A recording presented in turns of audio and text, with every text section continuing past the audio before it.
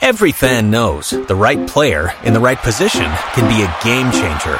Put LifeLock between your identity and identity thieves to monitor and alert you to threats you could miss. Plus, with a U.S.-based restoration specialist on your team, you won't have to face drained accounts, fraudulent loans, or other losses from identity theft alone. All backed by the LifeLock $1 Million Protection Package. Change the game on identity theft. Save up to 25% your first year at LifeLock.com/aware. Welcome to the dumbest part of your day. Bing bang. This is Common Man and T-Bone. Why did I open my mouth? Because that's what Fox will do, is they'll say 9 hours of programming to Skip Bayless every day. I hate everybody. Everybody's stupid. Don't call me stupid or my wife will cry. I'm Skip Bayless. I don't know when Chris Berman got here. Now I want to see that workout video. Making Skip Bayless's wife cry. Today we're going to work on the traps. Trap. Nobody circles the wagons like the Buffalo Bills. Featuring Panama Ted. Shut up, Ted! 5-minute delays with Leanna Ray. You guys like Bjork? And random sounds from the internet. Yes, sir, he's Shavakadu! You want a shot? The guy is drunk. Whoop. Watch your profanity. Would you not eat my pants? Ah! This is Man and Bone. Happy Tuesday. Welcome in. Hello, Bone. Hello, man. We have a big show today. Inside the NFL, all the news and notes you need. Coming up at 3:48, Rapid Fire. In the 4 o'clock hour. Game show in the 5 o'clock hour. What's the game, Boner? Well, this week I thought I've been really on a local music kick from the standpoint of going to live concerts and trying to get out to more shows. So as I've been doing that, I find a lot of good band names. So I thought I would give you a real band that is playing in Columbus sometime in the near future and a completely made-up band. And you got to tell me which one is the real band. All right. Sounds good to me. Yeah. We're having a theme for today's show. We were discussing that we don't do enough theme shows. Oh, yeah. So we're going to do a theme today. I'm excited for that. There's lots of stuff to talk about, but I figured we would get to the meat of the main topic of conversation. And so today's theme is, would you rather go to spring training in Florida or Arizona? 3 full hours of this today. 3 full hours. Yeah? Is that what you want to do? No. I didn't think so. I've been to both. Have you? I could answer this question. Which one did you like more? Florida. Oddly enough. Well, Arizona has advantages because everything is so close together. Mm-hmm. For the most part, everybody is in that Phoenix, Scottsdale metro area. Yeah, there's a few that are down in Tucson, but not most. Right. Florida is much more spread out. But I also grew to realize when I was in Arizona that I hate Arizona. Really? Yeah, I'm not a fan of the desert. Now, I get not being a fan of Arizona too in brown. July. I don't like it. Oh, because there's not a lot of greenery? Yeah, it's just too brown. The dirt everywhere? I'm sure if you like to golf, it's fantastic. I don't like to golf. Too dirty. No, I like actually the fact I wish we had not scorpions. Well, no, I don't wish we had scorpions. I wish we had not normalized lawns. I hate lawns. Oh, I love lawns. I hate them. Love a lawn. Yeah, I hate taking care of it. Hate having to pay someone to take care of it or doing it myself. Either way, it's annoying. Guess what they do there? You gotta have somebody take care of the cacti. They don't. Yeah, they need attention. What are you talking about? They need some sort of cacti. They live for 175 years. They need fertilizer. No, they need... No, that's literally the point of cacti, is they live through anything. You're thinking about that wild cacti. The decorative stuff in the neighborhoods? Oh, needs... You got to get out there with That's not tough. Got to get out there with a squirt bottle. I'm just saying, they've got product for decorative cacti. They don't. That's a good band name. Decorative cacti. What kind of product do you have to put on the rocks you dump on your lawn once and then never have to think about them again? What product do you put on that? I don't know. You have to get like 7 bags of fertilizer every spring and go with step 1, step 2, you have to put on 7. That? Snake away is what you have to put on that. That's fine. And you know what? I'll just adopt wearing boots around. Then I'll be good. See a rattlesnake, step on its head. There we go. Move along. Get over it. Yeah, I got to deal with a Gila monster every once in a while, a rattlesnake now and then. What's a Gila monster? They're like big lizards. The Gila. Like the Gila River Casino, which is the name of the arena that won't let the Coyotes play there anymore. That's named after, I assume, Gila monsters. All right. I thought. Good enough. Anyway. I didn't really want to do this. I'm sorry I brought it up. I'm just saying. Arizona sucks. I don't care about Arizona. Now I'm on lawns suck, and I hate lawns, and let's get rid of lawns. Kansas comes from 16 down to beat North Carolina and win the title. I was thinking about Timmy Hall watching this game last night. Well, I was thinking about him in the first half where I watched Kansas give up and get into a 16-point deficit, and I thought, this is not good for Timmy Hall. It was not trending well for Timmy. And No. Timmy gave up, too. I was talking to him this morning. He said that his wife, who was watching the game with him, also went to Kansas. You know, she was keeping the faith. Oh, sure, She was saying, they're going to win, you watch. They have a big chalkboard in their media room where he's got all the tournament laid out on the chalkboard. At halftime, he went and wrote in North Carolina wins the championship. And she had to go over and erase it. She erased it. And say, there's a second half yet to play, Timmy. Wow. Yeah, she kept the faith. But here's the thing. I've watched games with Tim. I have watched, Buckeye basketball games. I've watched games where he is just not, like, he's a neutral party. Tim is very much someone who rides the roller coaster, where your team, let's say, goes and hits a couple big shots. Timmy gets into like, oh, man, they look unstoppable right now. This is really good. This is great. I think we're going to get this done. He's the guy in the first 2 minutes who will say, it's over. This is looking good. Yes. This team's winning. And then your team will go like on a 4-minute scoreless drive. He's like, this team can't play. I don't even know why they're here. And this is ridiculous. And it was stupid of me to even think they had a chance. And then he just goes and rides that all the way up and down. So I thought down 16, Timmy, I thought there was a small chance, not a huge chance, a small chance maybe he flipped the game off. Flip. And just said, that's it for that. I'm all done. But he stuck with it, and good to him for his credit because, yes, Kansas came back. Probably didn't help for North Carolina that Armando Bacot had the injury to his ankle. Did you see that thing at the end of the game, Mike, where there's a slow motion replay out there of him, he's driving to the bucket, he's trying to make a layup, and he goes and plants the foot he's about to jump off of, and his ankle had been hurt, and he suffered the ankle injury in the last game.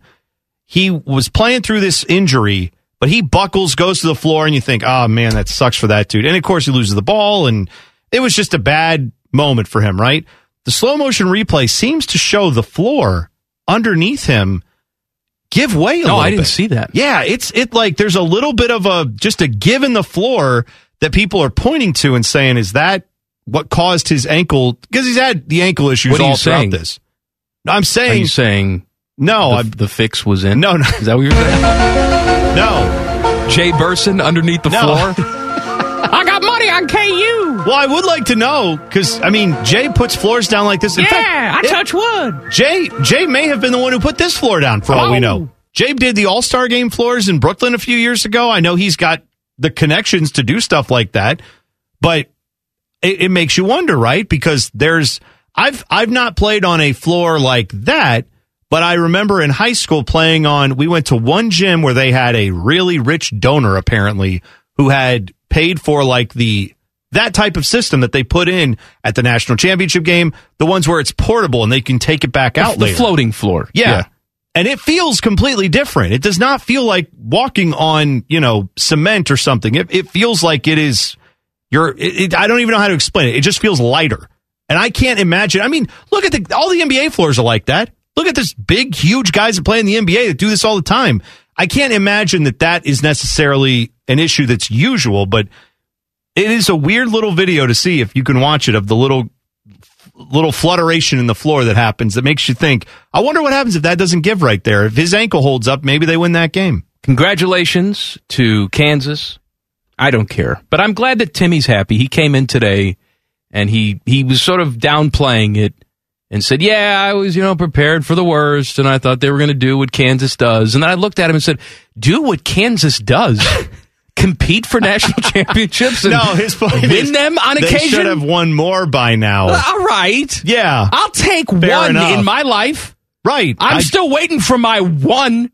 I get that. But that's what he's talking about. Kansas basketball fans have those expectations. Don't come in the day after your team wins the championship and no-sell the program. Yeah, all right, true enough. This is the day. As much as Bill Self is a piece of crap, this is the day to wave the Bill Self flag. Is it not? Well, it's also, because we talked about this a little bit yesterday. Yeah, Kansas absolutely got away with everything you want to get away with through that whole scandal that came up.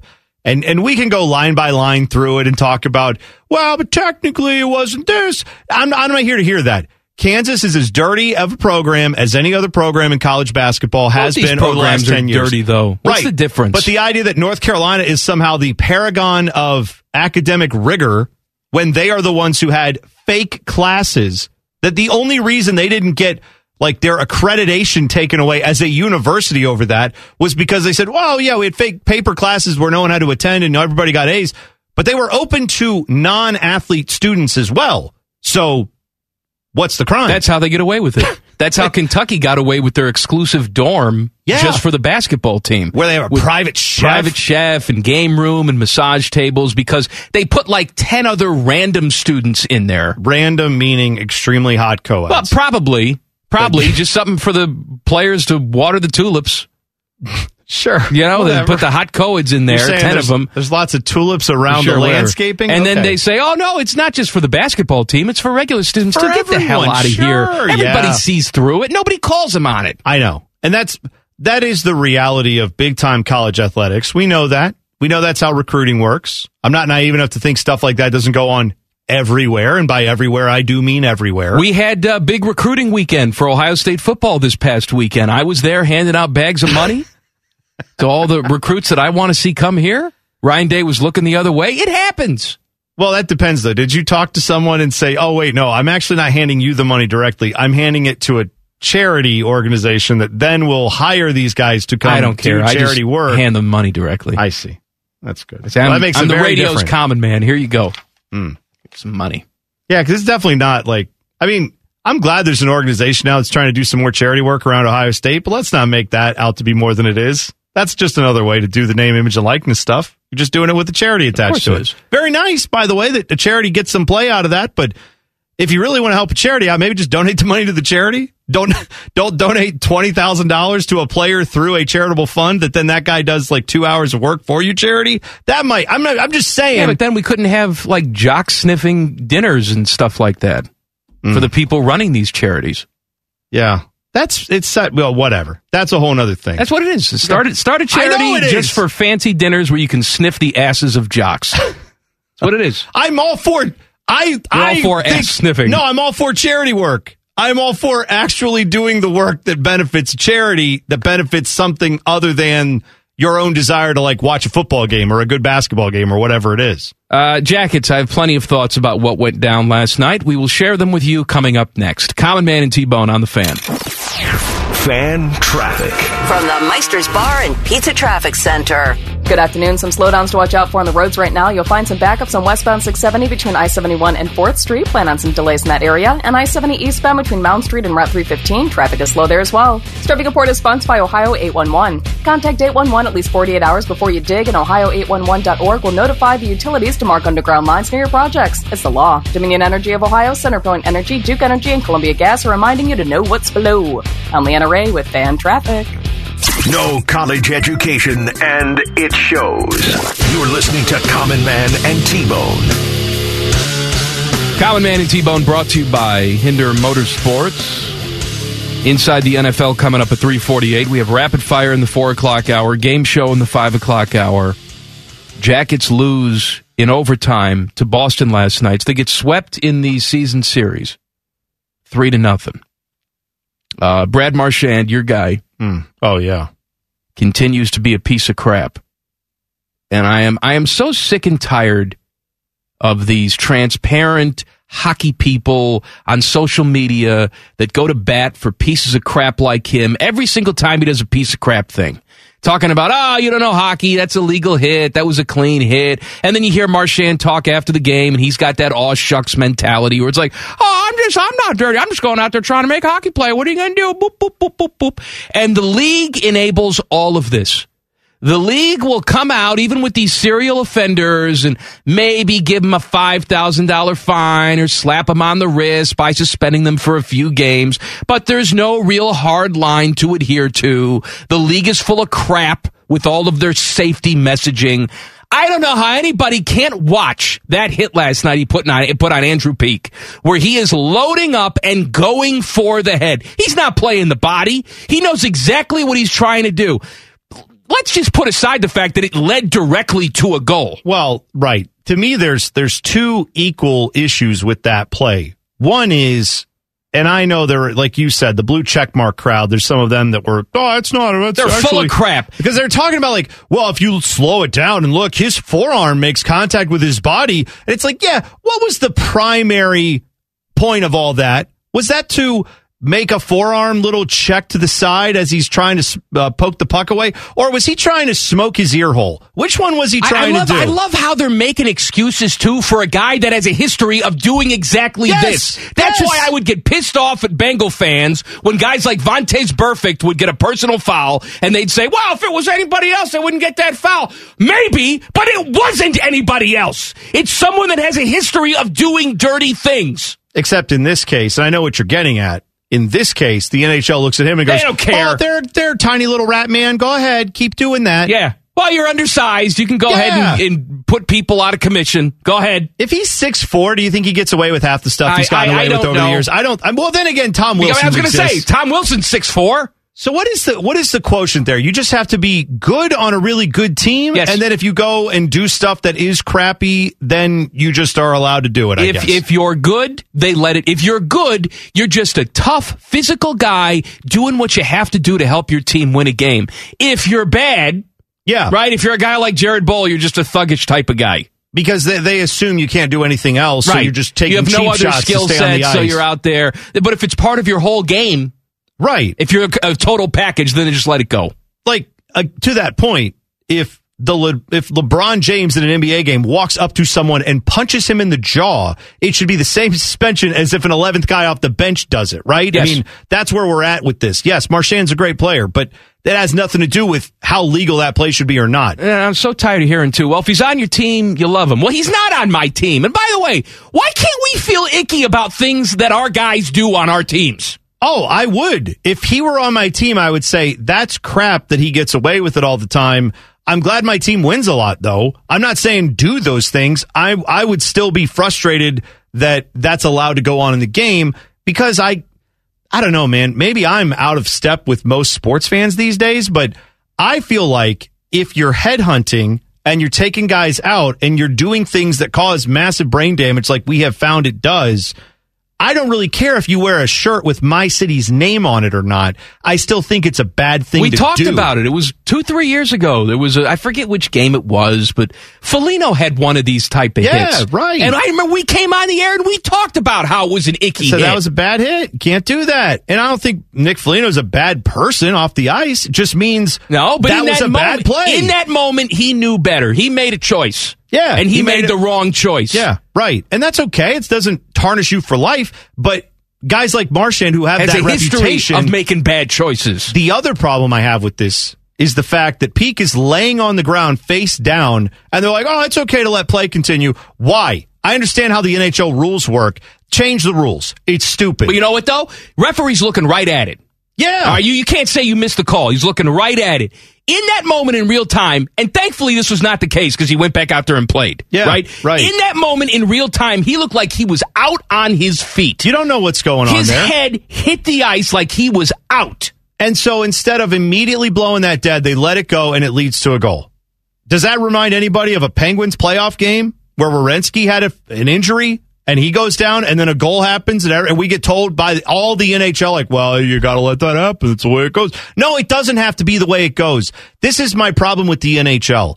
They claim they care about head injuries. They're full of crap. They are. They're liars. The NHL should come out and say, we're the sport that actually doesn't care about head injuries. That's what they should do because that is what they do in practice. You can argue that the NFL is hypocritical or they say all these things or they're doing it just because they're trying to cover their ass from a legal standpoint. That's fine. That may all be true. But the NFL, you could argue, is doing things and making sometimes egregious calls the other way where you say, man, I think that was a little too heavy-handed.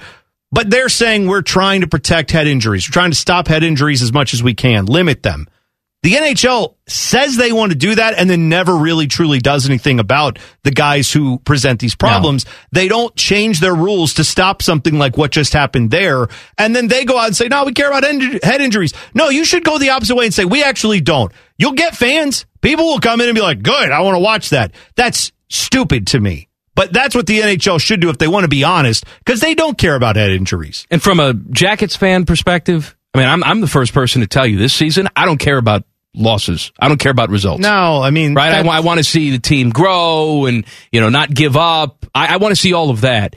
We're past wins and losses. I don't care. I desperately wanted that victory last night because I hate the Boston Bruins.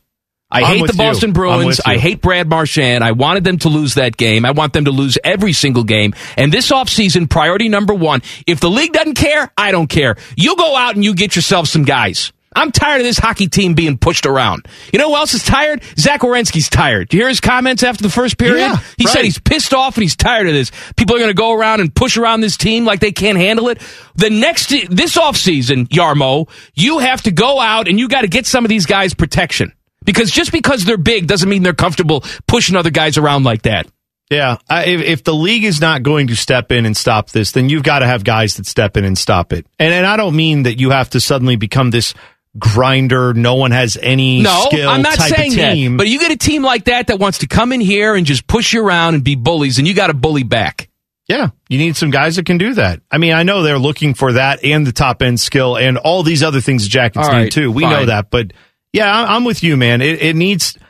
I like that we brought in Voracek, who's a guy who obviously he took a 10-minute... What is that? No, That's a he misconduct did, but he's not that type of. Up. He's not that type of player. No, but I'm saying he's a veteran who understands you can't just get pushed around and not fight back. So he took a big penalty there to try to stand up for Cole Sillinger because he also got destroyed on one of these plays. And it's fine. I'm not saying all of this was illegal. It's if the league's not going to step up and do things to protect players. I'm saying that Marchand should have been illegal. Of course it should have, but I'm saying Yarmo has to go out and protect these players with guys who are essentially going to go out there and dirty up the game. That's my point. You shouldn't have to have guys like you did last night, Bjorky going out there trying to lay hits on people. No. But he was trying, God bless him. Right, of course. I'm saying that's what needs to change this offseason. Go get 3 or 4 guys who, they have no problem getting those big penalties and taking the minutes and doing that. Let's start setting a precedent around the league that you don't mess with Jackets players. If you do, you may find yourself on the injured list. If that's the way the league's going to call it. Yeah, that's fine. By the way, go ahead, play that way. What do you think Marchand's getting out of this? Nothing is the answer. He's getting nothing for this. No. They're not even giving one of those BS $5,000 fines. No, they'll give him nothing. So I'm just saying if the league's not going to protect these guys, the Jackets have to. The transfer portal is busy with Buckeyes. Details next. Common Man and T-Bone on the Fan. Fan traffic. From the Meister's Bar and Pizza Traffic Center.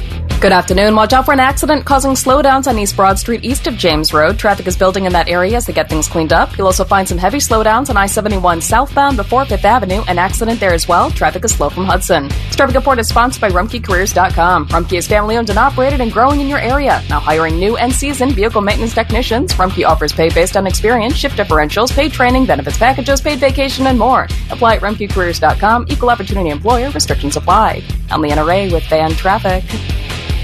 Your undisputed leader in talking about nothing. This is Man and Bone. Happy Tuesday. I'm pausing because I'm pulling up something to read. There you go. Join the Fan 10 TV and the Ohio Education Association as we honor classroom heroes.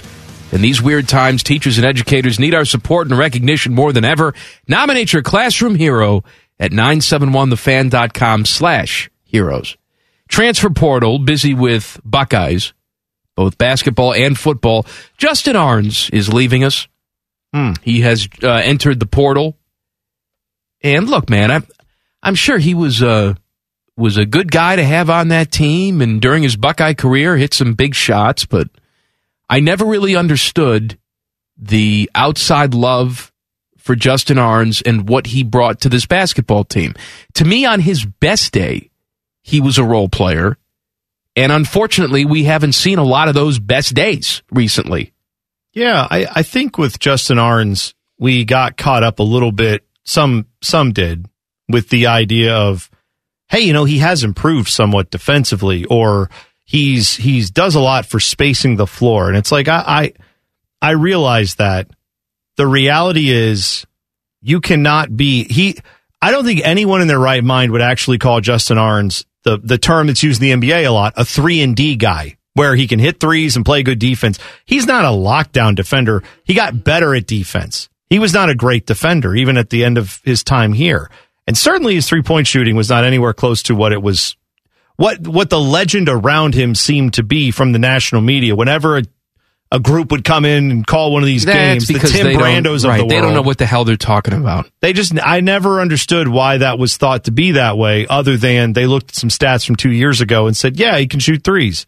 And not much else, apparently. No, I don't want to run that guy into the ground. It's not like everything was his fault. It's just, no, I didn't know that. The fact that he started a lot of games for this team tells you how thin they were at that position, given, the injuries they had and guys they wanted to pan out that didn't. It was a rough year for that, no doubt. Sometimes it's just truth.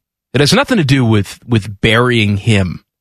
Like I said, I'm sure he was a good guy to have around the program. Chris Holtmann probably enjoyed having him in practice, and maybe he made other guys better in practice. I'm not minimizing all of that. But the reality is you had two guys in E.J. Liddell and Malachi Branham, where you have defenses keying for those guys when they're on the floor. Right. And Justin Ahrens, when he was on the floor with those guys, still couldn't get open. I know. That's the reality. He can't get open. Well, and then he would get some open looks, and he couldn't hit them. I mean, occasionally he would, but it wasn't like when he got the open looks, he was just dead-eye, no doubt about it. That wasn't even the truth. So, yeah, there was just something going on there. Maybe it'll work better somewhere else for him. But, yeah, I wish him nothing but the best going forward. I don't see a lot of potential for him down the road. Couple Buckeye football players entering the portal, both defensive backs. Legend Cavazos enters the portal. Bryson Shaw enters the portal. Shaw started last year. Not every game, the majority of the games, but just reading between the lines this offseason, he was not likely to keep that spot. And Legend was sort of caught on the depth chart, where he was one of these 4-star guys, borderline 5-star guys, that had a lot of hype coming out of high school, but for whatever reason did not catch on here. Yeah. Am I wrong that Legend Cavazos had an injury too?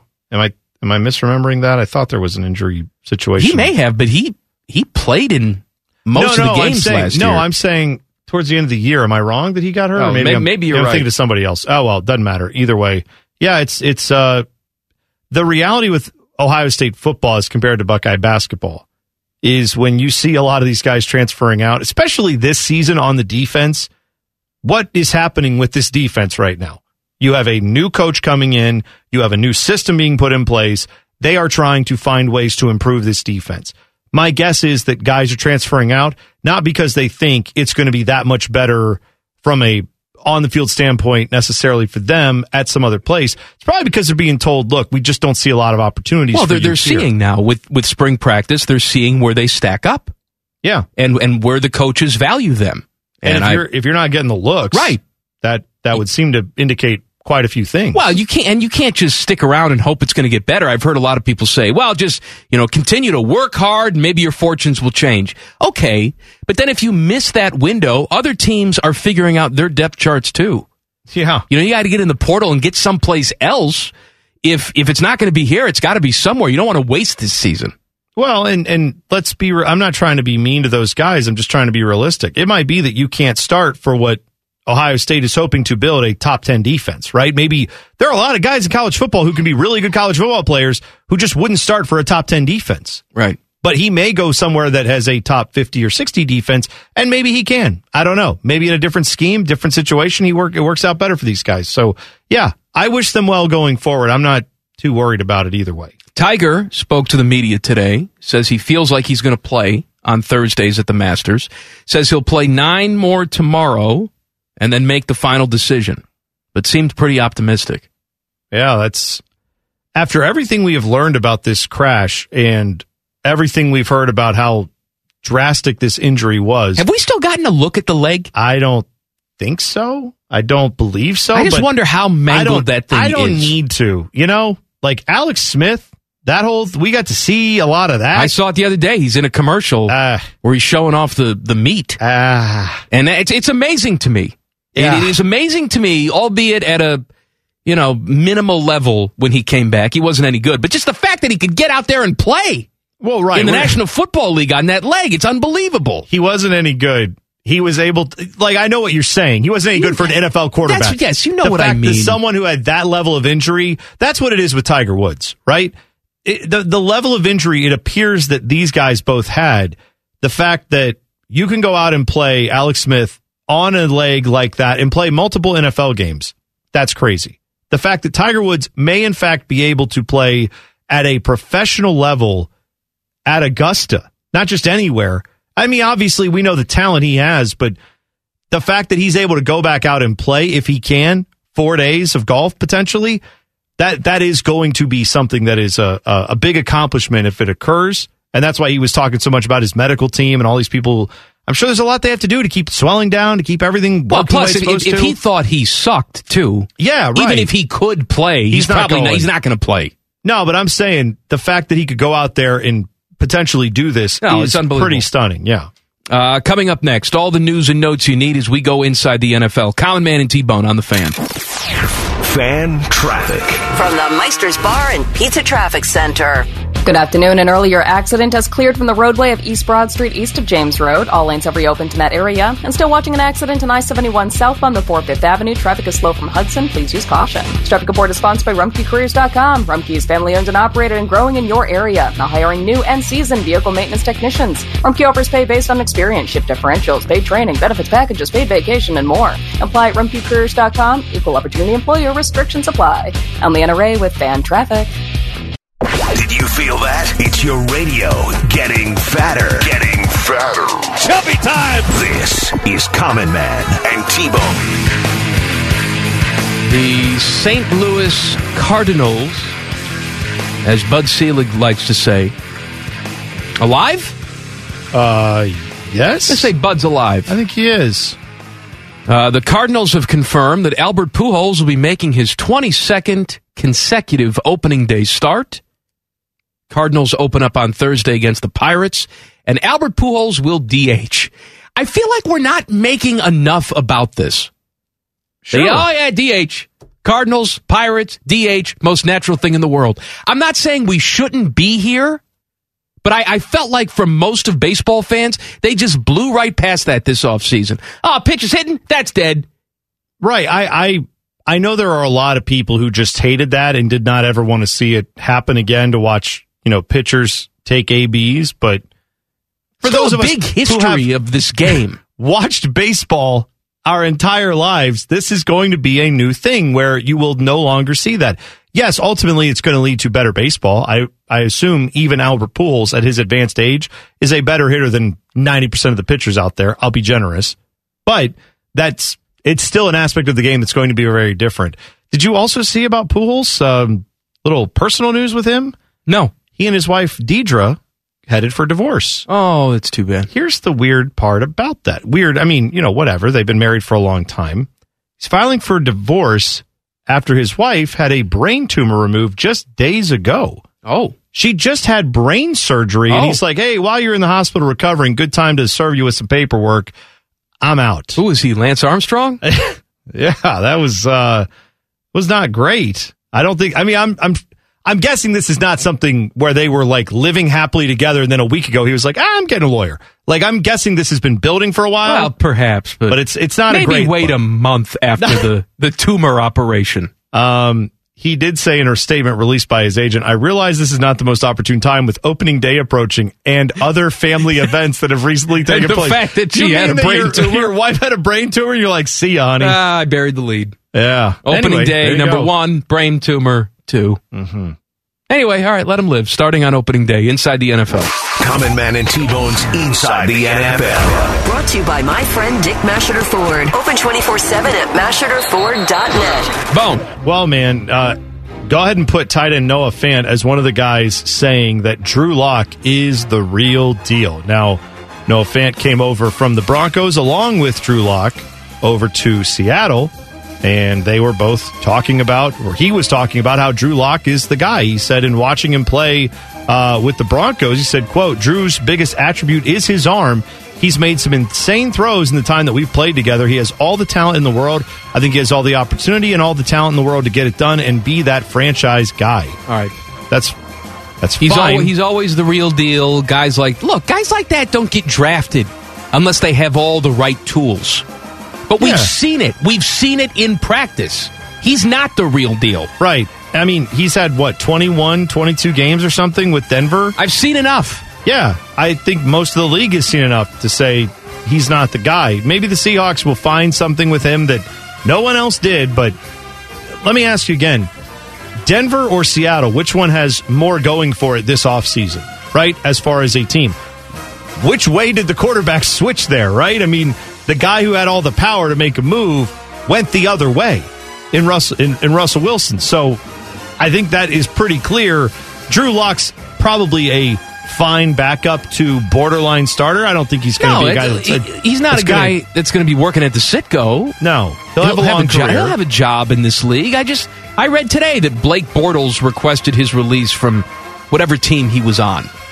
You know, it seems like he's 40 years old, but he's only 29. Once upon a time, he was that guy, too. Sure. Where it's like, he's got all the tools. Yes, he does, but he's just not going to be that guy. Yeah. Well, we'll find out, right? But I don't think it's going to be Drew Lock, Hall of Famer after his time in Seattle. Could be wrong.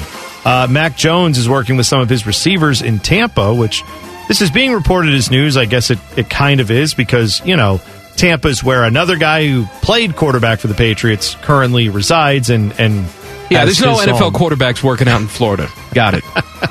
Yes, but Patriots receiver Kendrick Bourne on Tuesday revealed he and some of the fellow receivers, Nelson Aguilar, Jacoby Myers, and J.J. Taylor, are there with Mac Jones working out, so that seems to be good. Doesn't show that Devontae Parker made his way there yet, obviously, with the trade that happened from the Dolphins going up to New England. But a lot of weapons, it would appear, now for Mac Jones to get the job done there in New England, so we'll see how that pans out for him. Little Buckeye news in the NFL. Chris Olave, who is, headed to the NFL, will get drafted very highly, one would assume, in the upcoming draft. He is visiting with the Washington Commanders, among other teams, on Thursday. He has, Albert Breer tweeted this out, that he'll be making the rounds and perhaps could be pairing up with Terry McLaurin at some point down the road. I bring this up because I find it interesting now how I'm seeing this report like everywhere all the time. Big name draft guy going to meet with 17 teams over this week. And it's like, is that not a thing that happened before, or did we just not talk about it a lot? Because now it seems like it happened. I'm seeing this. It feels like this story is sticking out a lot more. But in reality, all these guys go and meet with the teams if there's a chance they're in a position where they're going to get drafted by that team. I don't think that's wrong. It's something certainly the team wants to do, and it's probably good for those players, too, to say, yeah, I'm going to let my agent know that is not the spot I want to get drafted. I do not want to play for that team. Please make that aware of that team. I'm not exactly thrilled to go play there. Probably not a ton of guys are in that position, but there's certainly enough of them that could. Mitch Trubisky is hosting a workout for Steelers skill position players, which I know Mitch Trubisky to you and me does not look like a guy who's going to do much for the Steelers, but they are hoping he will end up being their guy and that he will end up being better than Mason Rudolph, and I'm also quite sure Dwayne Haskins will be better then, but Najee Harris was there, multiple receivers were there, and guess what? That was in Florida too, Mike, but that didn't have the Patriots tie-ins with Tampa and Tom Brady, so it's kind of like an add-on little piece of information, but sure, Trubisky's trying everything he can to make sure that he looks like the guy there in Pittsburgh, and we'll find out if it works out for him. I don't tend to think it will, but I hope it doesn't. I hope he is very terrible for the Steelers, but knowing my luck as a Browns fan, he'll probably work out better than I'm assuming. Jason Friedman, who is the guy who is accusing the Washington Commanders of withholding the finances from the ticket sales from all the other NFL teams. Of course, Washington Commanders deny that this is what's going on. Anyway, there's been a back and forth between the lawyers. Jason Friedman's lawyer is saying Washington has defamed him when they said anyone saying that we withheld funds is committing perjury. His lawyer came back and said, well, then you're defaming my client. And then the Commanders have come back through their lawyers and said, if you think defamation has occurred of your client, please serve us with a defamation lawsuit. We'd be happy to fight that out in court. I'm not saying that either party is right or wrong there, but when the Washington Commanders do that, it's like, yeah, I'm quite sure they're happy to tie this up in court for a long time against one guy. There's no way that guy can afford the lawyers that Daniel Snyder can afford. So just because they come out with a statement like that does not mean that this employee is wrong or lying or anything else. It just means Daniel Snyder has all the money in the world to fight stuff like this, and he will, because kind of his team being his team stands in the balance. If he gets found that he did this stuff, then he's not going to be an NFL owner anymore. Your guy, Brett Favre. Oh, yeah. Copper Dong. Having some problems. Details next. Common Man and T-Bone on the Fan. Fan traffic. From the Meister's Bar and Pizza Traffic Center. Good afternoon. An earlier accident has cleared from the roadway of I-71 southbound to 4th Avenue. All lanes have reopened, but traffic is still slow from Hudson as it recovers. You'll also find some delays on westbound 670 between Grandview Avenue and I-70. Traffic is slow there as well. This traffic report is sponsored by Safe Auto Insurance. Safe Auto Insurance offers low down payments and flexible payment options to help the customer stay legal on the road for less. Play it safe with Safe Auto. Give us a call at 1-800-SAFE-AUTO or visit them online for your fast and free quote today. I'm Leanna Ray with Fan Traffic. Come for the obesity, stay for the anger. This is Common Man and T-Bone. Hello. Happy Tuesday. So glad you've tuned in 3 hours a day, every single day. Tell a friend. We have a referral program going on right now. Oh, we do? For every new person you bring to this show, Panama Ted will come to your house and give you a Pervert Ted live exhibition. Live exhibition? Yeah, just to, show you some moves. He's an expert in the Kama Sutra. Ted, do you do a lot of non-live exhibitions that I'm unaware of? Because I didn't know that this was available on like a pre-order or maybe a DVR basis. You got some stuff in the can here? Re-rack it! It's on the dark web. Okay, I was going to say, maybe he's got a YouTube channel I don't know about. You can watch it and then watch it again. It's witchcraft. Or playing video back on your iPad. Yeah, I still don't know why re-rack it became. Is that a TV term? Because I've never heard Yes, it is. It is a TV re-rack term. it? Okay. Yeah. All right, that's fine. Brett Favre having some problems. Your guy, Brett Favre. He was the subject of a lengthy and detailed story by Anna Wolf, who writes for Mississippi Today. Dozens of people in the state of Mississippi who can read this. All right. And here's what it says. There is a connection between Favre, a drug company in which he invested, public welfare funds, and former Mississippi Governor Phil Bryant. Favre reportedly hoped to make at least $20 million from biomedical startup Prevacus, which touted a treatment for concussions. Favre, per the report, may have leveraged Bryant, the former governor, for funding and political influence.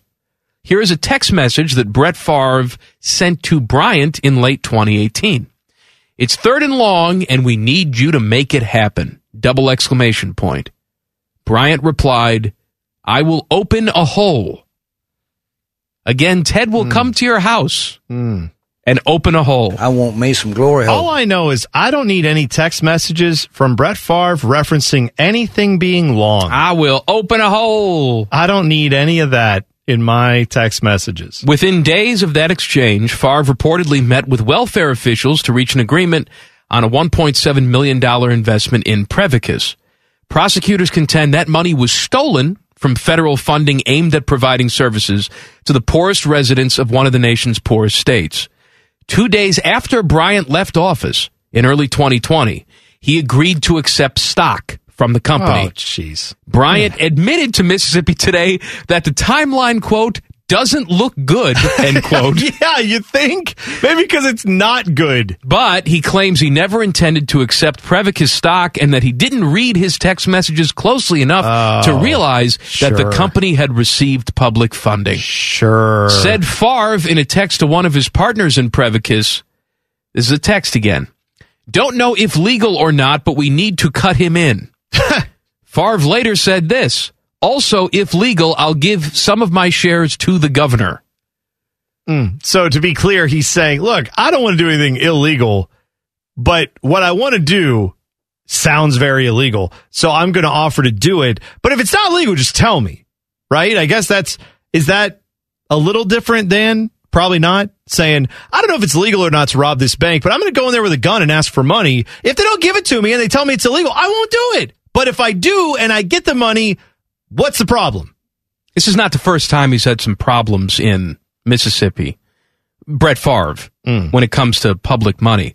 He took $1.1 million of public welfare funds for speaking engagements that he never showed up to. To be clear, he was given that by like a corrupt politician, I believe. Correct. And then, but he seems to know a lot lot of corrupt politicians, and seems to benefit somewhat from them, or they seem to benefit from their relationship with him. There's almost like there's a little bit of a quid pro quo network of guys who seem to like all take care of each other. This has never happened in politics ever in America, Mike, where a bunch of rich dudes all kind of pat each other on the back and good things happen for all of them. That's never happened before, I don't think. Look, I know that, just because you've made money doesn't mean you have to make more money. But is Brett Favre hurting for cash? Well, I'm going to guess at least on the money he got for those speaking engagements, he would probably say, what, I'm doing a nice thing. Yes, I'm getting paid for it, but my time is valuable, but I'm going to go do a nice thing. Then he didn't do the speaking engagements, and then I believe had some trouble getting the money back to the state. Well, that's the thing, is that it took him like 2 years. Yes. At first they said, you have to pay us back this money with interest. And it took him 2 years to pay back the $1.1 million and did not pay it back with interest. Right. And I believe there was some dispute about it, should he pay it with interest or not, whatever. So he's going to say, hey, that was just a little bit of bookkeeping errors on my part. I don't handle all that stuff. This one, he's probably going to say, look, man, I'm worried about concussions. What do you want me to do? I'm trying to get this concussion stuff over the line. We're trying to help people. And that's fine. But when you're taking it from money that's supposed to be helping other people in your state, like, let's use your big ability to go out and sway people as a sports star. Why don't you go to Congress, and not as an elected official, but why don't you go there and ask them and say, hey, we need money for this stuff? If that's legal. Right? It is. We see it all the time. Right. So why are you going through these channels, allegedly, with all these people involved in the state? Why is that the way it's happening and not going up higher than that? Why? I don't understand. Major League Baseball will allow teams to use anti-sign stealing technology. Pitchers and catchers will have the option to use this new technology. They've been testing it in spring training. It's a pad with buttons on the wrist of the gloved hand. A catcher can signal pitches, pitch type, and location with the suggested selection directly to the pitcher through a listening device. So the catcher can, boop, boop, boop, boop, boop. Yeah, I mean, I'm tapping my arm here, but you can go look up on Twitter or anywhere. There's video of this now. Teams have been starting to use it a little bit. They tested this in spring training, and you can see a catcher. It's like on his wristband. It fits right in the wristband. And he just sits there and punches something in like he's on a sci-fi movie or something. And then pitcher can hear instantly a robotic voice say, low inside. Fastball low inside. Fastball low inside, right. Yeah. And then it does, theoretically, it's going to speed things up. This goes back to what we've talked about for years on this show. Can you improve the game versus should you improve the game, right? Like, yeah, you can improve this part of it. It will make things a few seconds quicker, I'm quite sure. Is that the aesthetic does that feel like baseball as much, right? If the pitcher and catcher now have this way to communicate, the guy on second can't look in and try to steal the sign. First of all, I love how this is being marketed as this will put an end to the Houston Astros stealing signs, teams like that. We're never going to feel cheated again because we can be guaranteed that what we're watching is on the up and up. Yes. We have teenagers in this country hacking into Fortune 500 companies and screwing with their HR systems, freezing their bank accounts, creating havoc. You're telling me this technology is so rock solid, there's not going to be a person on earth that can tap into it and hear exactly what's being said to the pitcher? Mike, it's encrypted, so it's pretty much like as solid as Bitcoin or your favorite NFT. I mean, it's right there in that same ballpark. It is secure as secure can get. No one can ever hack anything like that, All I'm right. told. Look, I'm not saying this is a bad development, but it seems to be being rushed into practice fairly quickly. Well, you just brought up in the last segment or earlier this segment, because time is a flat circle for me, that we're kind of glossing over the DH just being in the National League. That's just like, oh, yeah, we knew it was coming. It's happening.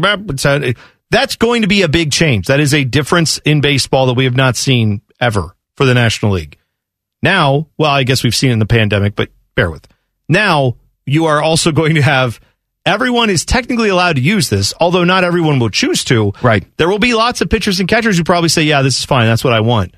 So that will be another aesthetic thing that is going to look different this year. Will the game speed up a few minutes where they use this? That I wonder. I wonder if it will truly speed up games or not.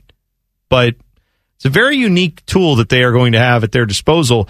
I also, in watching the video of this, don't understand how someone couldn't just glance down at what the guy's punching in and figure out the signal. Of course you could. I mean, it is a directional pad that shows like this. I mean, you can't hear the pitch, I guess he's selecting, right?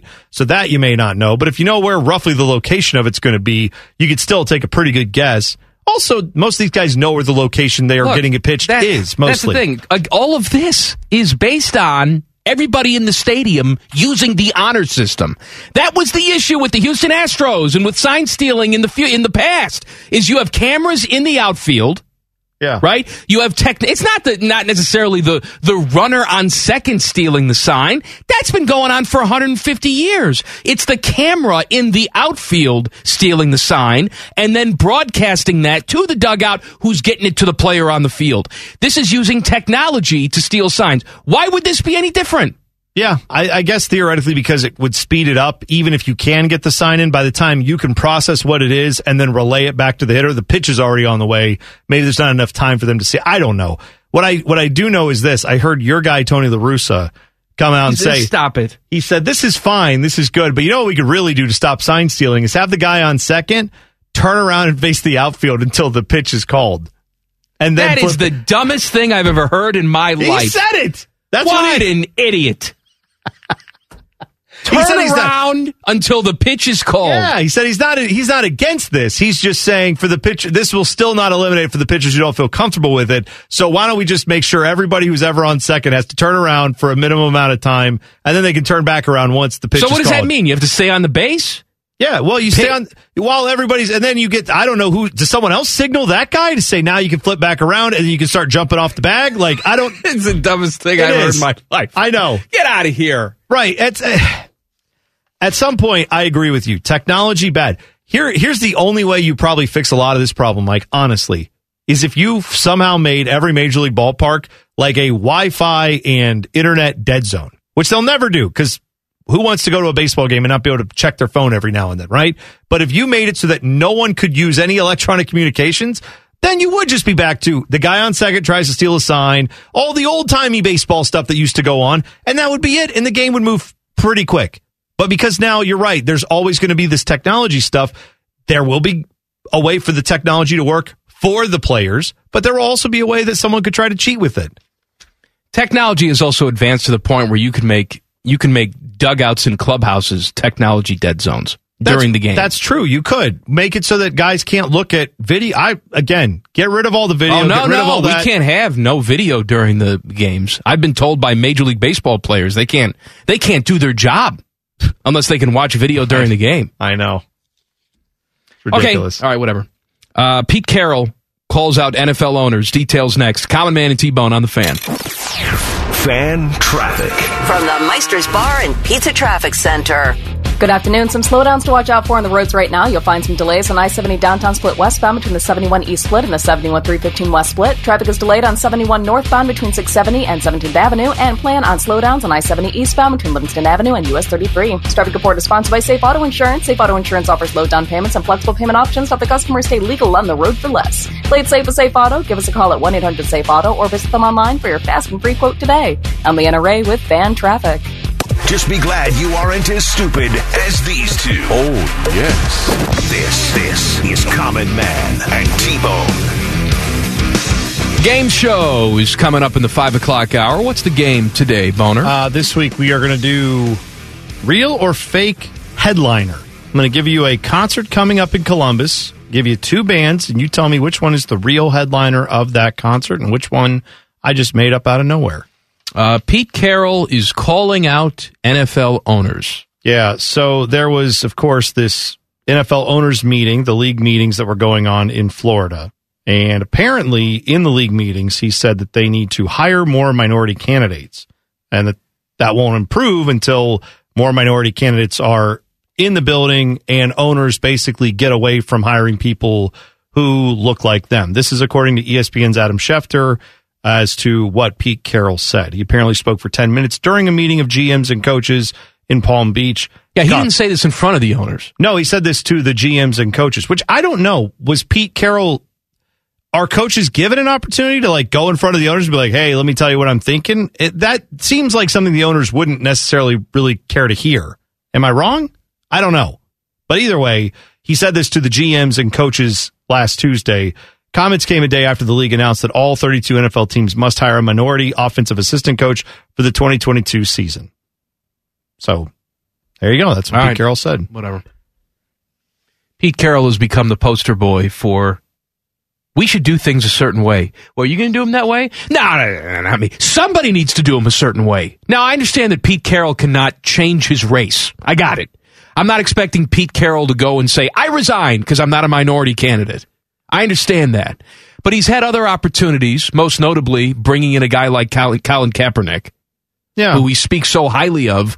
But then when asked, well, is he a fit for your team? Well, I don't know about that. But somewhere he's a fit. Right. Especially given that they are now in a situation where they don't exactly have a solid answer at quarterback.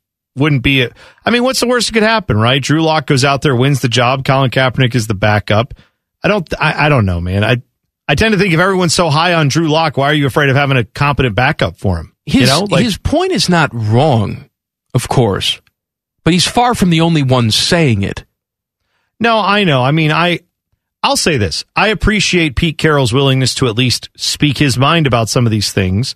Some will probably point to the fact that during his time as the head coach of the Seahawks, he himself has not had a minority hire at offensive coordinator. He's had several defensive coordinators. Yeah, defensive coordinators who have been black. Chris Richard, Ken Norton Jr., and Clint Hurt. But that's not, in the offensive side of things. I don't think that means he's disingenuous or anything else. I'm not saying that, but we're done with talking about this now. There has to be action. Well, right. And that's the message that has to come from the NFL if they're serious about this. Yeah, and they've done the thing with the Rooney Rule now where they're going to have these extra positions and they're going to make you also hire that's fine. Or interview women candidates. It's time to start treating these. But you know what? I talked about this with Jen Winters, who was filling in on the program last week. Yeah. Did you read some of the fine print about the women candidats? I didn't get to read all of it. No, I did not see that. Where, you're a white candidate, you can interview on Zoom. Right? I did hear about that. But if you're a female or minority candidate, you can't interview that way. You have to go into the facility. Presumably because they have to take pictures of you and prove that it existed. Look, there's a woman here. We interviewed her. Are we good now? Everything's okay? We can prove it. Let's just on that front, right, with the Rooney Rule, I appreciate the spirit of what they're trying to do there, but let's think about this. How many female coordinators are there in the league? 0, right? Unless I missed something, there's no female coordinators. Right. No, there's no female coaches. Right. Well, no, there are assistant coaches. There are people yes, very low level. Yes, they're the equivalent of grad assistants. Yes, but that is something that is starting to become more of a thing, and good for the NFL for at least having that. But how in the world, if Eric Bieniemy can walk into multiple interviews year after year after year as a high-level offensive coordinator with a background, Byron Leftwich, high-level offensive coordinator with a playing background, can walk into these interviews and not get the jobs. How in the world are we thinking that a head coaching opportunity is going to be there for a female candidate who's not even at the coordinator level? That is the bigger issue with the NFL, right? You look at in the NBA, Becky Harmon was an assistant on Greg Popovich's staff, and I believe is the G League coach now for a team, I want to say. But in anyway, WNBA team. Well, now so now she's with the WNBA, but before that, she was the Spurs, I want to say, their G League coach. She's been viewed as someone who could get a real shot at an NBA head coaching job as a woman down the road. Why is that? Because she's been in the position now multiple times where you've seen her at the high level position that working right under a legendary coach, knows all the ins and outs of being a head coach in the NBA, even if she hasn't done it herself yet. That is a very different situation. But why has that occurred? Because a guy like Greg Popovich, who probably feels the same way as Pete Carroll does, has actually gone out of his way to make it happen.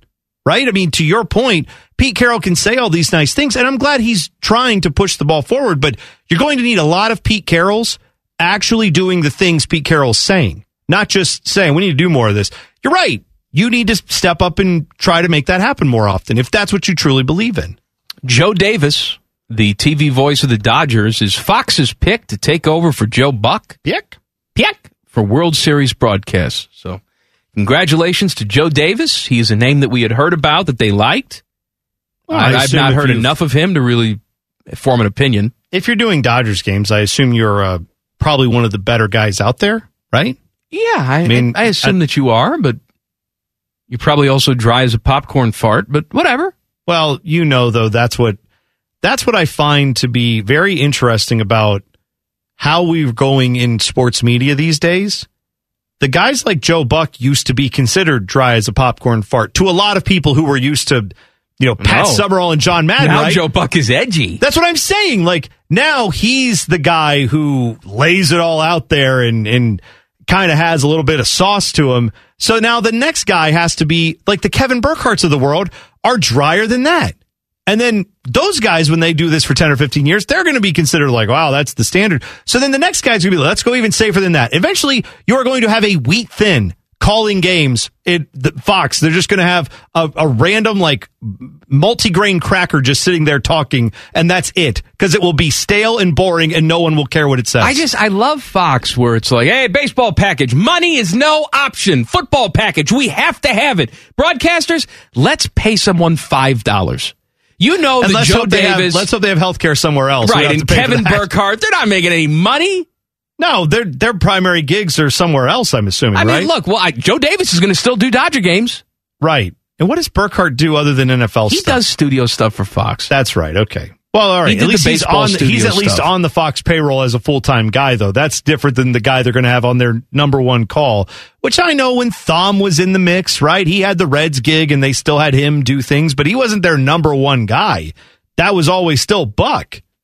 Well, and Buck had the Cardinals job for a long time, too. That's true. You're right. And then he stopped to do Fox things. Maybe he'll be great. Maybe Joe Davis will be great.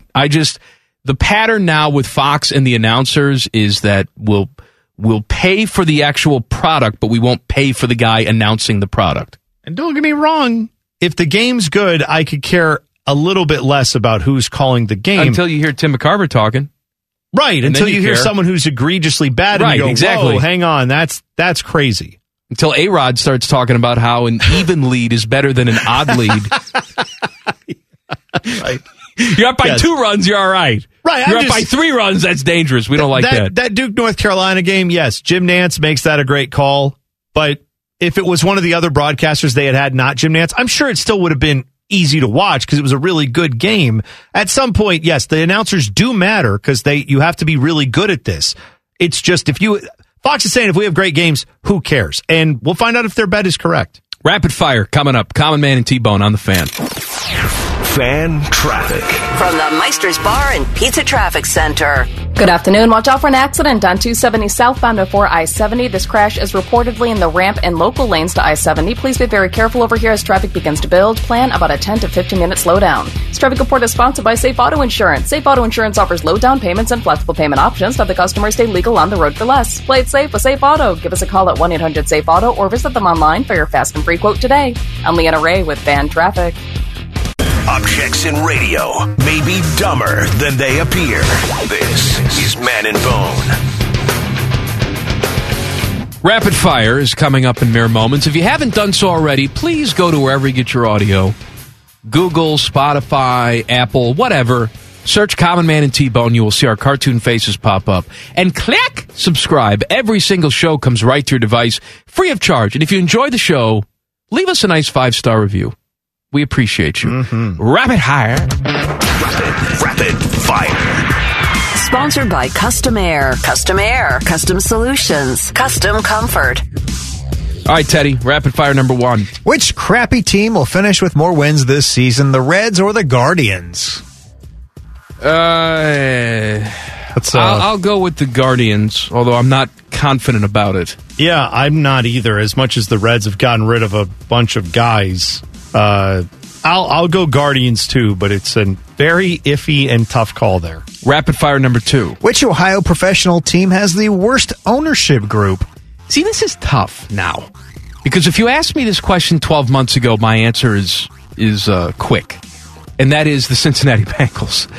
But again, does getting to one Super Bowl negate all the other stuff? That's why I couldn't stand all these fluffy pieces about Mike Brown when they were playing in the AFC Championship game. And see, look, nobody cares like Mike Brown, and his patience has been rewarded. And look, both things can be true. Your team is having a nice season, and your owner is a cheap piece of crap. I don't know if one winning season changes all of that. It is a tight race because there's a lot of crap in this state when it comes to ownership, but I am still going to go with Mike Brown and company. I'm going to say, with the idea of trying to win games and trying to do that, the Reds actually have the worst ownership group. I will say Bob Castellini is a cheapskate, just as cheap as Mike Brown. He is cheap, but the Dolans are 5 times richer than Bob Castellini. No, I know. You're right. The Dolans are... That's why it makes it tough, right? I was going to say they are very close to each other in that regard, too. For me, personally, and I guess this is more of a doing things your fans don't like, the Haslams have to be in that conversation. Now, they are spending a lot of money, and they spend it all over the place, and they obviously, as we'll talk about later, don't even know what they're doing half the time. Yeah, they saved my team. That's fine. And then they came in and said, "Oh yeah, but we hate the logo. We're going to change that." Oh hey, yeah, we saw the Bengals are good, so let's go out and hire a guy who's got 22 allegations against him. That's what they're doing. So you got a lot of bad in this state, is what I'm saying. I would say though the Haslams have to be in the mix too. It's a close race, isn't it? Yeah, it is. Rapid fire number 3. Do you like the casual look by college basketball coaches, or do you prefer them in a suit? I am in the minority. I think all coaches at all levels should be in suits. I like suits. Baseball? Yes. You know what? Connie Mack me. I want to look over and see these guys in suits. What's more ridiculous? Seeing them in a suit or seeing them wearing pajamas, which is what they're wearing now. Right. I agree with that. I mean, that... And what have most of the baseball coaches done anyway? They're like, I don't really want to wear the jersey top. I'll just wear a pullover. That's what the college coaches are wearing, pullovers. The NFL coaches, largely, they're in the pullover camp now. I'm fine with casual. In fact, I would like to see basketball coaches go one level higher. I want to see jeans and like the white New Balances. I want to see that look, because I know there's more than a few of those guys who rock that on the weekend. All right, so you want to take it a step down. Not even super casual. I want to go, everybody's wearing a suit. Mm-hmm. That's what it appears to be. I'll say tie optional, though, with the suit. I prefer a tie, but tie optional. Rapid fire number 4. If you were DK Metcalf and eating 3 to 4 bags of candy a day, then what candy are you selecting? How are we classifying candy? Are we just doing sugary stuff and no chocolate, or is chocolate allowed? I mean, I say all types. I assume that's all chocolate. Yeah, right? mix it. I say mix it up a little. Yeah, whatever candies you like. Okay, well, I only asked because my sister-in-law one year said she was giving up candy for Lent, but she kept eating chocolate. Oh, wow. No, because dark chocolate's good for you. Oh, okay. Dark chocolate's good. It has antioxidants. Antioxidants. Yes. That's what I have. And I love Kings of Leon. I guess. For me, it would be peanut butter M&Ms. It would be Reese's Pieces, because I like both of those. But then I do feel like I need to throw in a gummy product. I'm going to go with the gummy Lifesavers. I actually like the basically little mini gummy donuts is what they taste like to me. I'll do 3 bags of candy. That'd be my 3. I like that. I like your first 2. But we can't have the same list. I'm going to go with a sour gummy candy. And I'll go with the Trolleys. Yeah, Trolleys are good. That's a good call there. Rapid fire number 5. Each year at the Masters, the previous year's winner gets to select the menu for the champion's dinner. If you got to select the meal, then what would be your appetizer, main course, and dessert? I'm going super casual with my meal. My appetizer would be either like a selection of meatballs and sauce or like a fried calamari. All right, I'm doing that. And then I want thin crust sausage pizza. Ooh. Square cut. Ooh. As my main course. You know, because you're talking to people, you just pick up a piece. Yeah. Sure. Eat with your hands. Don't have to worry about a big floppy piece of pizza. Have the smaller pieces of pizza. And then for dessert, I'm going to keep it super simple and give everybody a pint of Ben & Jerry's ice cream. You get your own pint right there. Our desserts are going to be very similar. My app that I would go with, I would actually go with a shrimp cocktail. I love a good shrimp cocktail. I mean, I a do cold want cocktail. Cold cocktail, and I want the spicy. Horseradish. St. Elmo's. All right. Do that kind of thing. I'm going to go real basic with the dinner, steak and potatoes. And I'll do, we can have a few different varieties, right? You could have like a baked potato, twice baked potato, maybe au gratin, have them all smashed and mashed, whatever way you want to go. And then for dessert, we just wheel out a full-size Dairy Queen into the middle of whatever place they do this dinner. And the only thing you can order is Blizzards. It's a Blizzard bar. So they have all the mix-ins and maybe some custom ones that you can't get, a little off-menu selection because it is the Masters. But you have to go up. There's a DQ employee there. Mike Todd is there with his, Dairy Queen uniform on, and he does the Blizzard machine and then dips it upside down and hands it to you, and that's what you get. I do have a bone to pick with Dairy Queen. What's that? I know certain locations still have it, but I went to a Dairy Queen a couple weeks ago. And I was in the mood for a cherry dip cone. Cherry dip? Oh, yeah. And they said, we don't have cherry dip. Oh. Not all locations, huh? Nope. Interesting. Cherry dip should be at every single location. How do you feel about a butterscotch dip? That's fine. I like knowing that it's there. Even if you don't get it very I get often. it like once every 5 years, but I like knowing that it's there. But the cherry dip, that's what you want. Yes. I don't do a lot of dipped ice cream cones. I'm not against them. I rarely do them at all. Is what I'm saying. Any of the flavors. But if they went away, wouldn't you be sad? I would be sad. Knowing that option was not there for you? Also, you should be able to dip anything there. Like if I want a dilly, well, I know that's what a dilly bar is, right? It's already dipped. It's already dipped. But what if I want it again? Or what if I want like a butterscotch dip on the chocolate dip, right? What if I want to layer all three? How come we don't have a peanut butter dip? Good question. That's a great question. Yep. And I'm saying too, if I say give me 10 dips, I will sit there for an hour while you dip one, let it harden, dip it again, and I go back and forth on it. I want something where I try to bite into it and my tooth gets chipped off. That's what the type of level of dip I want on an ice cream cone. Going back to your steaks that you would serve. Yeah. Is there a particular cut of steak? You know what? Let's go real trendy right now with all the like Instagram influencers, the big old tomahawks. Let's just have that. All right. Yeah, let's do some caveman looking bone. thing. Yeah. Well, that fits, right? If I get to call it, I should have something with a bone in it. Sometimes what'll happen if you go to one of those really fancy places, the restaurant will brand the name.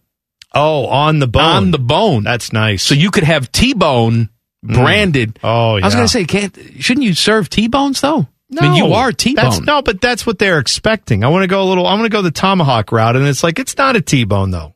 It's still nice. When I was a younger man, because you talked about your choice of potatoes. Mm-hmm. I always looked at people who got steaks and fries as weird. Why? And now I don't know why, because it's like, well, why would you get fries? You can get fries with burgers. Now as an adult, that's all I want is steak and fries. I mean, I understand if you say, hey, I'm just not in the mood for that, but it's potatoes. There's a million different ways we cook potatoes. The thin, crispy fries with a steak. And then the steak juice gets in the fry. And what I like to do, too, is you get like a little béarnaise side on the sauce. You can dip the meat and the fries in the béarnaise sauce. Yeah. I have a Hofty. The cheapo version of that is the A1 sauce on the side, and then you can dip the steak. Yep. Don't go to a steakhouse and ask for A1. You know what? Do what you want to do. Live your life. You know who used to go to the $100 steakhouse and ask for steak sauce? I know this because I went with him once. Who's that? Kirk Herbstreit. Are you kidding me? I'm dead serious. We went to Mitchell's Steakhouse. This is probably, 17 years ago or something. Come on. And he got the most expensive steak in the house because he's Herbie. And by the way, let him live. But he asked for A1 on the side. I want to be very clear. I'm not judging most people if they do that. I'm judging Herbie because I feel like Herbie does a lot of judging. I'm judging you if it's a prime piece of meat. No, but I'm saying you're picking up an everyday steak at the grocery store. A1 it up. That's fine. In Herbstreit's case, he seems like he does a lot of judgment. So judging right back on you, buddy. Ask me how he got that steak done, too. Oh, well done. WD, baby. Oh, good WD-40. What a child. What a baby. Little child man walking around with his doofy haircut. The Haslams say they didn't know what the hell they were doing. Now they do. Details next. Common Man and T-Bone on the Fan. Fan traffic. From the Meister's Bar and Pizza Traffic Center. Good afternoon. Some slow traffic to watch out for right now. You are going to find some delays on I-71 northbound between 670 and 17th Avenue, and more slowdowns on Route 315 southbound between Lane Avenue and I-70. This traffic report is sponsored by Safe Auto Insurance. Safe Auto Insurance offers low down payments and flexible payment options to help customers stay legal on the road for less. Play it safe with Safe Auto. Give us a call at 1-800-SAFE-AUTO or visit them online for your fast and free quote today. I'm Leanna Ray with Fan Traffic. Highly medicated, barely educated. This is Common Man and T-Bone.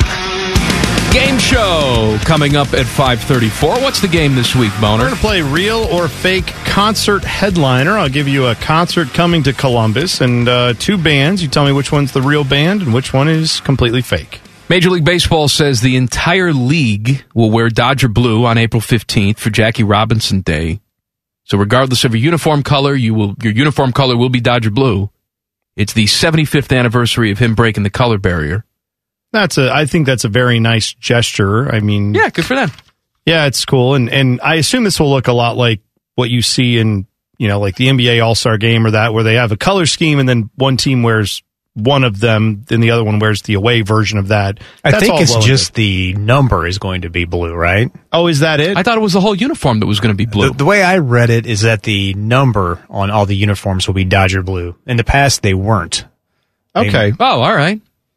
I actually wish the whole uniform was Dodger blue. But again, I know this is the home uniform, right? But don't the Dodgers technically wear red numbers on the front of their jerseys when they are? I mean, I know No, they're blue. No. What are we talking? What am I thinking of? Then? I don't know. Well, the Dodgers because their uniforms are white, the home uniforms. Yeah. The numbers are blue. They're not red. Okay. Then I guess I'm thinking of something. What team does? No, I'm not. I'm not crazy. Go look up a Dodgers uniform right now. Look at the front of the number and tell me I'm wrong. There's a red 50 on Mookie Betts' Dodgers jersey. That's what I'm talking about. Yes, the back is a blue number, but all right. On the front, Dodgers numbers have always been red on the front. Why are you so upset about this? Sorry, Bone, you're right. Both the baseball guys on this show are like, well, I was thinking about the back. I didn't think about the front. I said on the front of the jersey, they wear a red number. Right, he's so upset. Yeah. It's really dumb, doesn't it, though? The red It does on look, the front. I'm with you. Yeah. I'm just saying. Nice little throw-in story about Jackie Robinson. T-Bone's got to make it all about himself. You didn't break the color barrier. What's the matter with you? Are you sure? Are we sure of that? You weren't sure about the Dodgers uniforms. I don't know if you know anything anymore. The Haslams admitted they didn't know anything when they first bought the Browns. They were talking to Skeet Ulrich of the Akron Beacon Journal, or Nate Ulrich, whatever. D said, no, you don't know anything.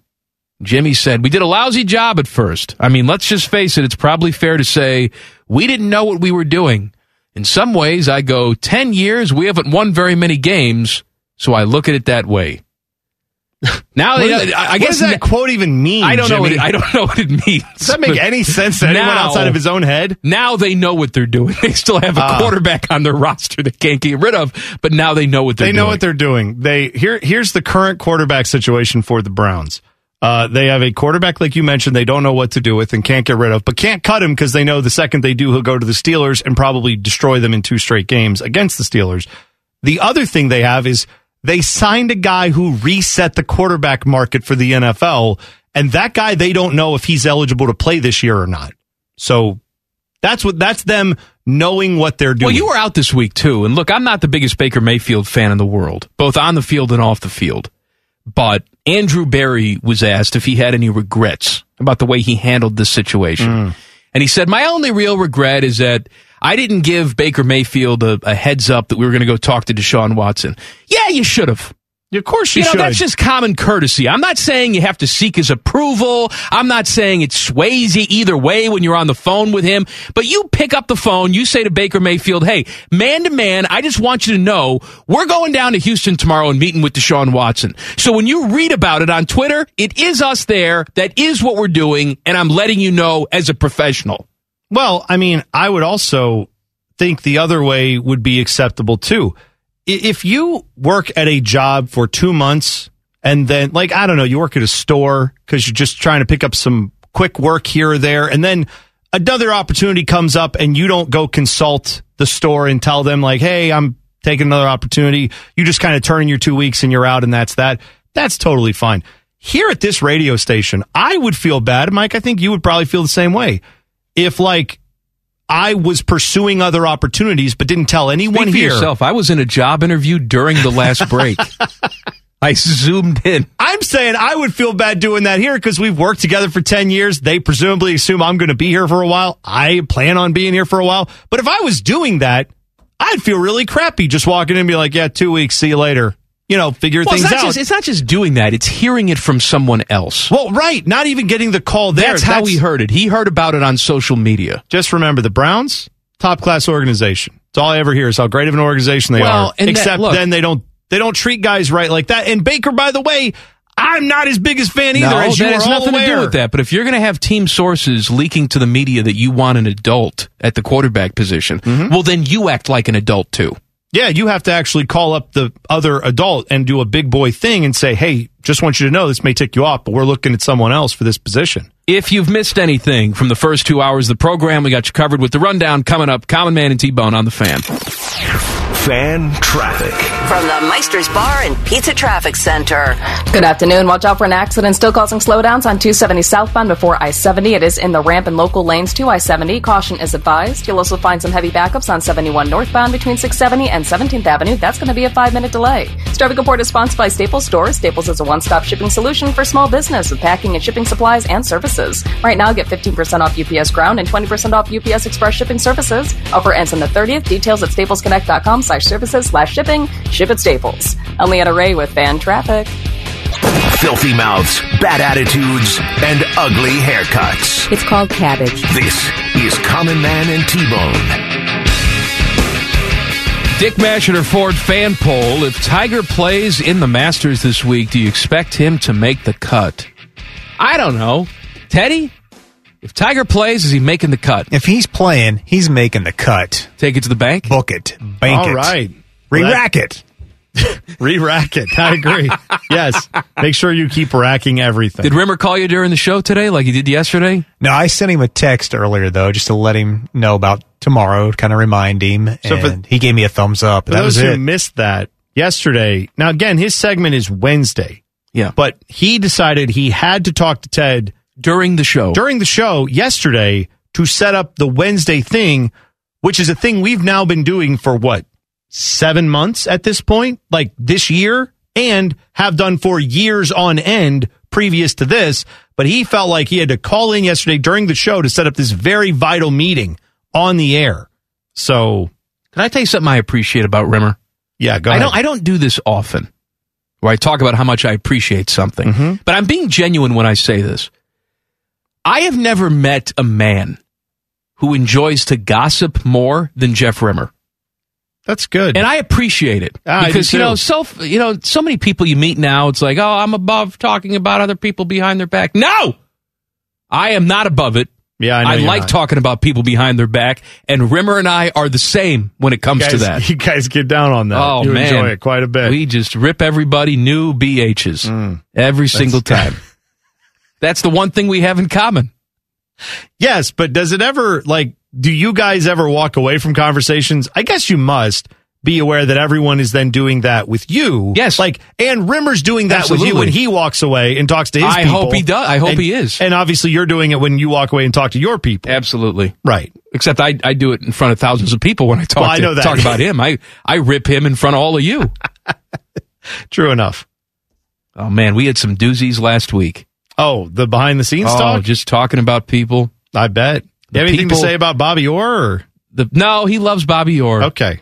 But, as you get older, maybe you mellow a little bit, you don't hate as many people. Does not apply to Jeff Rimmer. Well, he hates more people today. That is why you two will get along. Yes, I hate more and more people every day. Yeah, I believe that I have mellowed over the years to some degree on my level of anger and frustration. It bothers me. It aggravates me. I know it does. Because I want to connect with you on hatred. Well, we don't speak the same love language, which in yours is hate. Yes. There's Like, they always have those, like, what's your love language? Is it physical touch or gifts or acts of kindness? Yours is like utter hatred of every human I've ever met. You know what? And that's why I get sometimes upset with my wife, is she will make excuses for people. Mm-hmm. And it bugs the hell out of me. I've never done that. So well, I know, and it bugs me the hell out of me when you do it, too. You know, it's funny. My wife hates it when I do that to her, where she'll just be, like, telling me about someone who's annoying in her life or her circle of friends, and I'm just like, well, but you never know. What could they be? Well, and she's like, shut up. It frustrates Kristen, because she'll say, like, what do you want from me? I want you to get down in the mud and hate people with me. That's what I want. And then she'll do that sometimes, and it's great. When she walks in the door and says, let me tell you about this bitch, it's going to be the greatest night of my life. Then we talk about people and then do it right there on the kitchen table. It's erotic. And you're screaming out other people's names, but they're all people that you hate. You! Right, you're just yelling about people you hate, and there you go. Very interesting. That's what makes our relationship work. Me and my wife and Jeff Rimmer. Mm. And really you, too. When you get down in the mud with me, too. Yeah. You can hate. I do hate. Well, listen. Come off as like, I'm a good guy. I love everybody. When you hate somebody, you really hate them. No, I do. I have my people that are on my list that are, yes, I very much don't like. You hear about them on the show. I'm just saying. But, behind the scenes. All right, fine. But I'm saying, like, people are aware when I don't like somebody on the air. Like, you've heard me go there. And I'd like, over the weekend, I was saying how much Coach K annoys me. People were like, where's all this coming from? What's that about? And it's like, you know what it's about? He doesn't have any haters. Someone needs to hate on him. That's me. That's where I come in. I'm happy to do that. I'll tell you what's the best with you, though, is when you used to stick up for somebody. Oh. And then they've wronged you, and now you hate them.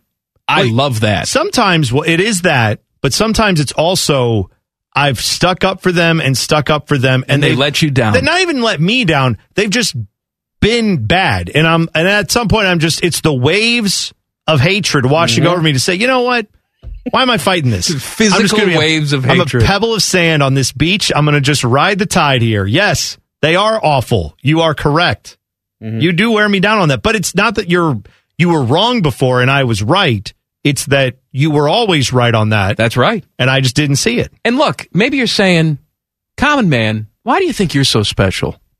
You must be new to the show, because nobody hates themselves like I hate myself. Oh, all right. I know it's not just me hating other people. It's me hating myself. I have long said, what self-respecting person doesn't hate themselves? Well, and I don't know if everyone can relate to this. I'm sure some of you can. If you are in a friendship, relationship, whatever, with someone who truly hates themselves, there are times where Mike and I will argue about him where I'm on his side and he's not. Where I'm yelling at him like, no, that was a good thing you did. And you're like, oh, shut up. You suck. I suck. And I'm like, what? No, how am I getting yelled at by you defending you? Because you're wrong. Right. I don't understand that. No, you're a good person. No, I'm a terrible person. You have no idea what's going on in my head right now. If you could see my thoughts, right, you would commit me instantly. I would be in the nut house. Trying to build you up to say, no, but there are moments and you're like, don't defend me. I suck. And I'm like, no, but you've got some good qualities. And you're like, shut up. I'm like, all right, I don't know what to do with this. I thought it was a good thing to help your friends kind of find some positives, but no, I guess not. Rundown. Common Man and T-Bone's The Rundown. The Rundown. Sponsored by Mr. Rooter Plumbing. Call Mr. Rooter. They'll be there quick. Jackets losing overtime to Boston last night. Brad Marchand is a piece of crap. I hate him. Oh, yeah. I'll tell you that. I hate him. I hate the league. I hate the league for enabling him. And if you see blue checkmark guy on Twitter trying to tell you about hockey, trying to say, well, hey, that was just a good hit. You guys don't know what you're talking about. He went for the head. Don't give me this. He played the body BS. He has a reputation for doing this. The league doesn't care. No fine for him. Play continued. They scored a goal. No penalty. He's a piece of crap. I hate everybody. Yeah, I've said it before. I have two problems on this play, and that is that, one, I don't know how Marchand does not get a penalty for that hit, how it does not get looked at. But then you have the fact that you have a Jackets player laying on the ice and play is allowed to continue. That's a separate issue that's also bad. And I know, again, blue checkmark hockey guy will come in and say, well, but, technically the rule's bad. Fine. I don't care if the rule is bad. Change the rule. I don't know why we have to go through this idiotic song and dance with the NHL where it's like, well, no, technically their rules say they don't have to stop play. Yeah, they're the ones who tell us every 5 seconds they care about player safety, and then they let guys like Marchand just go out there and do whatever they want. They let the Tom Wilsons of the world exist and be that guy for a career and not really get severely punished over it multiple times. Yeah, that's what's frustrating. So I blame the NHL ultimately, but you said it right in the 3 o'clock hour, Mike. If the league is not going to protect players, then every team has to take it on themselves to protect their guys. Yeah, then you go out and get your guys then. Yeah, go get the guys who will go out there and take on Marchand and treat him the way he treats everybody else. Go ahead. Get some guys who will light that dude up. Teddy yelled at me because I didn't play the right open. Oh. Well, okay. There was a new open I was supposed to play. Oh, well, all right. You're talking and Teddy's yelling at me. You can't hear it. Go play the new one. Common Man and T-Bone's The Rundown. The Rundown. Sponsored by Mr. Rooter Plumbing. 855-MISTERS. I could have just said the phone number. I'm the sponsor for him, Teddy. Oh, my God. You should have heard him yelling at me. Yeah, I know. I told you before the show, why didn't you play the damn... You know what, Ted? Next time, just open up your microphone and have everybody hear you. I don't know why you're trying to be stealth. T-Bone was talking, so I wanted to let you know that you played the wrong. I'm saying all everybody hears is nice Ted. Nice, friendly, aw shucks, hillbilly Ted. I hear the wrath of Ted. Yes, and again, to pull the curtain back, Ted usually does, is that the right open? Is that the one I told you to play 3 hours ago, or is that the one you played, Played dumbass? the wrong open, numbnuts. Yeah, That's the right one. It's a very calm telling off, but you still get told off. I think you played the wrong one. I'm not sure, but I played it. Maybe you should check it, yeah. Yeah. Kansas comes from 16 down to beat North Carolina and win the championship. I thought it was over. I thought North Carolina had it at halftime, Bone. Well, everybody should, right? When you're up 15 at halftime, you should think that that's going to hold. But it's a game of runs. We should have known better, as Richard Marks likes to say. And the Kansas Jayhawks win all the way. I don't know what the hell I'm saying. I don't care. What's the difference? Okay. I don't know that it's totally a game of runs to that level, but yeah, you got to give credit to Kansas for staying in it. It's also an egregious thing. I would guess that the Carolina players, Hubert Davis, they have to be feeling like they got hit by a train, right? Because you're up 15 at halftime. You have one half to go. You have knocked off Duke not once but twice. You ended Mike Krzyzewski's career. The capper on this season, which didn't go the way you thought it would, now could be a national championship, right? They didn't have the best regular season record. They weren't a great team. They were an regular 8 seed. Yeah. And they go from all that to now being one half of basketball away from winning a national title, and they have a 15-point lead. And then they have one of the worst halves of basketball they probably, collectively, all those guys have ever been a part of. And so they now, with a great season and a runner-up and a Final Four and all that, they're still going to say, what if, because they could have sealed the deal and they didn't, and that's too bad for them. I saw on some of the betting sites that Kansas is the favorite to win it again next season. I also saw some way too early top 25s from ESPN and The Athletic. Buckeyes are not on the way too early top 25. And I saw a couple Buckeye fans saying, why the disrespect? That's reality. Why the disrespect? Look, this team may surprise people and play themselves into a top team next year, but you just lost 2 potential first-round picks. Your entire offense just walked out the door. I was going to say, I would like those who are saying, why the disrespect, please name who the top 5 scorers on next year's team will be based on last year's numbers. Is coming back, and haven't you seen the recruiting classes coming in? Yeah, great. Like I said, they may surprise people. I'm not ranking them right now. No, I'm saying for those people, like, name the guys who are currently left on this roster that you think can be double-digit guys next year. And if you're going to say Justice Suing, cool. That's a big assumption to make because we haven't seen the guy get on the floor in over what will be, close to 2 years by the time he gets to play again. So, yeah, there's a lot of assumptions being made about this team. I'd like to believe that they're going to be as good or better than they were this year, but you've lost a lot on offense and just a lot overall from this team. It's going to be tough. Common Man and T-Bone's The Rundown. The Rundown. Sponsored by Mr. Rooter Plumbing. 855-MISTERS. 855-MISTERS. That's the phone number. Tell them Common Man sent you. Flag football is the future. Details next. Common Man and T-Bone on the Fan. Fan traffic. From the Meister's Bar and Pizza Traffic Center. Good evening. Watch out for a disabled vehicle on 270 westbound at US 23. It is partially blocking the left lane in this area, causing some heavy backups. Please be very careful as things get cleaned up. Plan on some slowdowns in the meantime. This traffic report is sponsored by Rocket Mortgage. When you apply for a home loan, there are different options depending on your situation and needs. With Rocket Mortgage, you can see how different down payments, monthly payments, and closing costs will impact your loan and your budget. When you need a lender who works for you, Rocket can. I'm Leanna Ray with Fan Traffic. Listen to this show and feel better about yourself. This is Common Man and T-Bone. Former running back Frank Gore apparently does not have enough brain damage, so he is starting another career as a professional boxer. He's going to make his professional boxing debut on May 14th. All right. I feel like,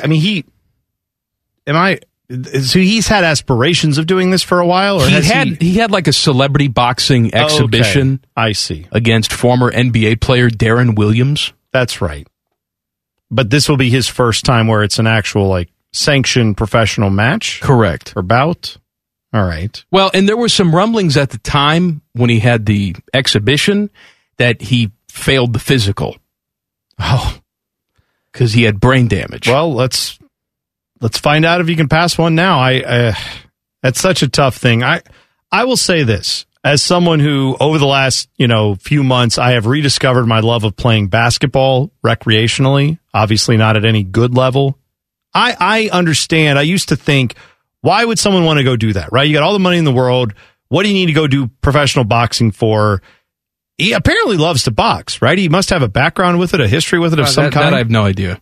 Well, okay, I'm just saying, like, if he likes to box, it sucks that the things you like to do are football and boxing, because that does have a lot of impact on, like, your brain. Yeah. If you keep participating in it for years and years and years. Especially the way that he played. Yeah. I mean, he was Mr. Lead with his helmet. He took head contact every single carry in the National Football League. Yeah. So I'm saying it sucks if those are the things you're passionate about, it's going to be tough to continue to do them. Right? Yeah, you can go out there and keep boxing now, right? That's another tough guy thing to do, and I'm sure he must enjoy it. Otherwise, why would he do it? But it can't be good for your brain to have that much impact. He also turns 39 on that same day, May 14th. No opponent has been named. The fight will be streamed on Fite, F-I-T-E. Okay. I guess it's an app. Now, he lost in a split decision to Darren Williams. So, again, I don't know what type of aspirations you have when you can't even beat the out-of-work NBA guy, who also is looking at a bank account with $100 million in it. Yeah. You got me, man. Darren Williams made a lot of money in the NBA. Of course he did. Yeah, he got some big contracts. All I'm saying is it must be a labor of love, because I wouldn't think he's desperate for money. But what do I know? Yeah, now I was reading more about this as you were talking because I wasn't listening. The fight with Darren Williams was supposed to be his professional debut, but because he failed the physical, they turned it into an exhibition. Ah, I see. So I don't understand how it will get better. Well, I guess different states have different criteria. So he's boxing in Mississippi now. I don't know where the first fight was. But if the Mississippi board clears him, then he'll be good to go. They don't know how to read x-rays down there yet. What a crazy system we have in that sport where, one state, I remember years ago, right? New York City or New York State, rather, would not sanction UFC bouts, correct? Yes. That was a big thing. I think they were the last state to do it, right? Yeah. So it's crazy to me that each state has their own little way of doing that. So in this case, where one state's saying, you're really not healthy enough to do this, or maybe a lot of states would say that, all you have to do is find one that says, no, you're good here. Come on down. Let's go. That's not great. Flag football could be the future for the NFL. Yeah. Damani Leach, who is the chief operating officer for NFL International, was speaking to the annual meetings, Annual. What did I say? I thought you said anal there for a second. Annual meetings. The NFL's annual meetings. Okay. Whatever you got to do. Leach brought up this prospect as well with CNBC, that they want to grow their international business to $1 billion annually, not whatever you're thinking.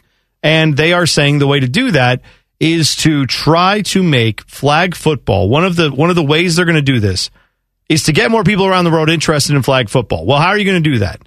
You're going to try to get flag football, according to Damani Leach, into the Olympics. The Olympics! Which, once it's an Olympic sport, that's going to naturally make more people say, well, maybe we should try it. We should send a team. Maybe we can win a silver or gold medal. Let's try to make an emphasis on that. Once more people in the country are watching that sport and playing that sport, then you're going to have them say, wow, is there any other type of football product I could consume other than flag football? Oh, there's this thing called the NFL. I shall watch it. So that is the NFL's grand plan on how they're going to... Are people unaware of the NFL at this point? I don't know what the NFL thinks of their product because I seem to get two messages from them. One, which I know this is just what every sport does, is this is the biggest sport in the world. The Super Bowl is the most watched sporting event, yada, yada, yada. They talk about that all the time, even though it's not. Even though the World Cup draws more viewers, the Olympics worldwide draw more viewers. Yeah, the world, you have those viewers around the world because every country's involved in, or a lot of countries are involved in those events. That's different than the Super Bowl where it's this country, it's huge here, it's not as huge around the world. That is something they are telling us on one hand, and then now they're saying, oh, but we got to grow the sport internationally. We have to actually acknowledge nobody around the world cares about the NFL other than here. So we got to figure out how to grow it. Let's play a watered-down version of our sport. Do you think people are going to watch that? Like, if I'm in India, I have no knowledge or it's not a culturally relevant thing to me of the NFL, and suddenly you show me flag football, the things that would make flag football interesting would be very different than the things that would make the NFL interesting, right? Like you're playing a different game when you play flag football because it's about a lot of elusiveness. It's not about the physicality. That's what sells a lot of people in the NFL. To your point, would India care? If India has a team, I guess. Maybe. And they're watching Indians play it. I know, but like America has a handball team. And I'm not, that's fair. I'm not, we've talked before about if you sit down and watch handball, it's an interesting sport. I'm surprised it isn't a little bit bigger here. I think there's a handball team in Columbus that does that stuff, right? There's a curling club in Columbus. Like, these sports have existed other places, and they're getting a little bit bigger here incrementally. The NFL's talking about making $1 billion a year off of this. I just don't know if flag football being an Olympic sport, while that might introduce it to more people, I don't know if that's going to instantly ratchet it up to the levels they're talking about here. That seems a bit optimistic. I want more luging. Oh, I want there to be a luge center of Columbus that we can go to. I would go there. You would? You know I'm full of crap. Yes, I would. Why would you go? Why would you luge? Why wouldn't I luge? Well, you could street luge now. No, I don't want to street luge. I want to do Olympic ice luging. But ice luging would be, I would think, even more dangerous than maybe. Well, they have like a bunny hill. Oh, I see. You don't start off on the Black Diamond course. Gotcha. You're not string beating. Yeah. No, you got to work your way up there. So what is like the beginner luge? Is that just like the chiller? You just lay on your back and they slide you around the ice a little bit? There's got to be a slight incline, okay, I slight think. incline. Yeah, okay. Slight incline. So tilted chiller. And then we take you to like a slightly Good more band tilted. Name, tilted chiller. I'm just saying, maybe putting this in the Olympics, while that would make a lot of people around here probably say, oh, this is going to make football a global sport. It's probably not. Or maybe it will in 60 years. It's not going to do anything for the current financial situation of the NFL, which, by the way, is phenomenal. They're not they're doing in need okay of help. for themselves. Game show coming up next. Common Man and T-Bone on the Fan. Fan traffic. From the Meister's Bar and Pizza Traffic Center. Good evening. Watch out for ramp restrictions. An injury crash is in the ramp lanes from southbound US 23 to westbound 270. Emergency crews are now on scene trying to get things cleaned up, but traffic is stop and go. Please use caution over here. This traffic report is sponsored by Ohio 811. Contact 811 at least 48 hours before you dig, and ohio811.org will notify the utilities to mark underground lines near your projects. It's the law. Dominion Energy of Ohio, Centerpoint Energy, Duke Energy, and Columbia Gas are reminding you to know what's below. I'm Leanna Ray with Fan Traffic. The kings of local social media. Twitters and twatters. This is Common Man and T-Bone. Give me a number, Bone. Let's go with 6. Call number 6 right now. 821-9710. 614-821-9710. Gets a $50 gift card to Giannino's Pizzeria. Check out their brand new location in Westerville Plaza. What was the song I made up for him yesterday? I don't remember it at all. Maybe you could try it again. Giannino's Pizza. I haven't had it, but I'm sure it's delicious. Nope, it's not the same thing. I don't think it is. Yesterday had all the cachet. Today has no cachet. I know. By the way, we got a tweet before we go to the next thing from Black and Gold fan, so let him live. Tweeted us and said, here you go, Common Man. We're talking about luging and learning how to luge. Yeah. This is from the teamusa.org website for USA Luge. The USA Luge slider search is on. Oh. It is an official thing sponsored by White Castle. Yeah, but I can't be an Olympian. Well, you got 42-year-old fat man. You also can't do this because it's not for your age group, but they actually go out around the country and put on luging. It's basically they're searching for the next great luge stars. Now they require the athletes who come in to participate be between the ages of 9 and 13. So this is to get you, this is to get you started on like, hey, we think you might have a future in this. Here's more information on how you can go about coming into the program. Are you sure this is not just a cover for Sergei Fedorov trying to get a date? It's not. Here's the thing, though. I was looking at where and when this happens. 2022 schedule, they go to Las Vegas, they go to California. They come to Columbus, Ohio, June 4th and 5th. Big Run Park out on Climb Road, and there's all these sessions. It's like a 2-hour session. You have to register ahead of time. But if you are a parent of someone who's between the ages of 9 and 13, well, who do I know that has a kid between those ages? It's you. I'm not now. My kids aren't into luge. My kids aren't into that. They're not. They don't want any part of the luge. Your middle kid is very athletic. No, but she can luge. She doesn't want to. She doesn't want to do luge. Why? You know what? How do you know? I'll run it by her. I'll ask her. But the maybe oldest, I could borrow her for the day. I don't think the oldest wants to luge. Uncle Mikey can take the kids to luge. Yeah. Well, maybe. Yeah, Ava may want to go. I don't know. I'll check with her and see. Maybe. But the youngest. Here's the problem. The best luger on our squad would be the 2-year-old, but she's not old enough yet. But she's the daredevil. Yeah. She does not care. No regard for personal safety. Game show time. All right, we're going to do real or fake headliner. I'm going to give you in Columbus a venue and a date. And then I'm going to give you 2 bands. You tell me which one is the real band that's headlining this show. All right. We'll start off tonight. Woodlands Tavern. Which band is headlining the show there tonight? Is it a band called Moon Hooch or a band called Antique Rollerblades? I haven't heard of either of these things. I'm going to go with Moon Hooch. You are correct. Moon Hooch is a band from Brooklyn, New York, known for their dance-oriented percussion and saxophone-based music. All right. The band is a duo consisting of saxophonist Wenzel McGowan and Michael Wilbur, who tour with a live drummer. The band members met while attending the New York School for Jazz and Contemporary Music and got their start busking in New York City subway stations. You know what busking is? No. It's a very similar form of luging. So, okay. Right in the same. I like busking. Very similar. Next up, Wednesday, April 13th at the Bluestone. Which band is headlining? Is it Black Tiger Sex Machine or The Collective Size? I'm going to go with Black Tiger Sex Machine. You are correct again. Often abbreviated BTSM. They're a Canadian electronic music trio based in Montreal who specialize in aggressive, dark electronic music, as well as a live show that extends beyond a DJ performance. The trio are Mark Chagnon, Julian Miranda, and Patrick Berry. The group are also known to wear illuminated tiger helmets during their live shows. Tomorrow night, Ace of Cups. Which band is headlining? Nation of Language or Bat Train? Let's go with Bat Train, Bone. Ooh, sorry. Nation of Language is an American new wave indie pop band who formed in Brooklyn, New York. loves them. The group consists of Ian Richard Devaney, who is the lead vocalist, guitar player, synthesizer, and percussionist. So veiny. And Veiny Vivalainen. Yeah, and Aidan Knoll, who does synthesizer, backing vocals, and Michael Supoi, bass guitar player. I like that name. There you go. Next up, Thursday, August 2nd. Where's Billy Sarin's band playing? I don't know. But Billy Sarin is Celine Dion cover band? I actually think that would be great as he sings popular songs, but as he reads the draft announcements. Near, far, wherever you are. I love you, Leonardo. I would go to that concert. I would want to hear it. Thursday, August 2nd at the Roomba Cafe. Which band is headlining? Horse Girl or Affordable Housing? Let's go with Horse Girl.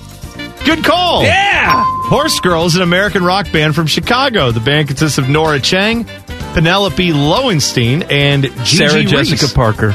The group is currently signed to Matador Records. Oh, they're a horse? Horse Girl, Matador Records. Yeah. I don't know why I said they're horses. The bull. Matador's Well, bullfighting. Livestock is what you're saying. Right, I got you. I knew where you're going. In a different life, don't forget you could be a farmer because you can tell things apart like Right. horses and cows. I wouldn't do animals. I would do crops. That's right. I forgot. You're a crop farmer, not an animal Come farmer. on, man. I'm all about germination. Okay, I forgot. That's right. The nation of Germany? Germination? No. Oh, I see what you're springing up of a thing. I got it. Wednesday, October 5th at Scully's. Which band is headlining? Superorganism or My Own Personal Sweden?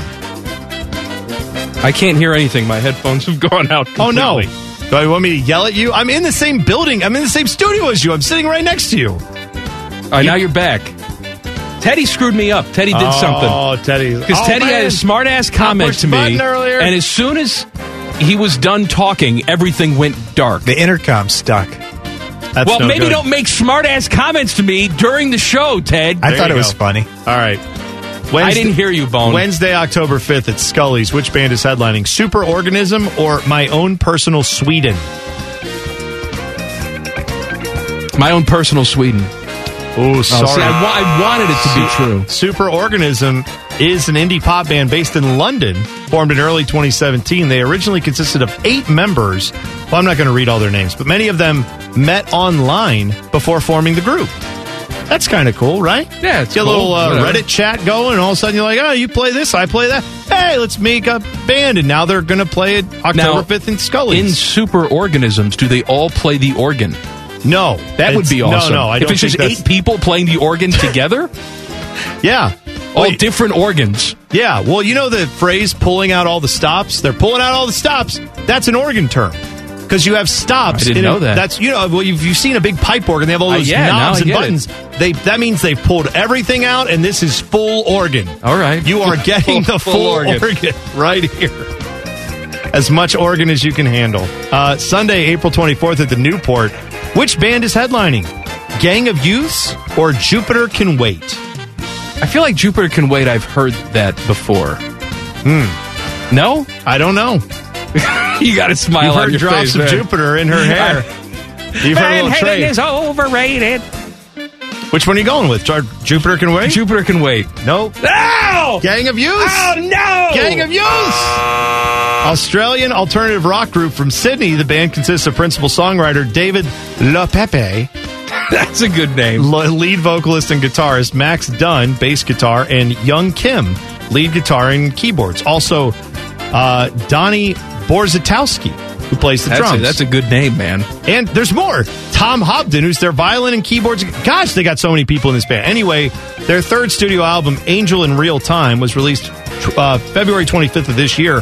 Debuted at number 1 on the Australia charts. So there you go. Leanna says, I have it on vinyl. Mm-hmm.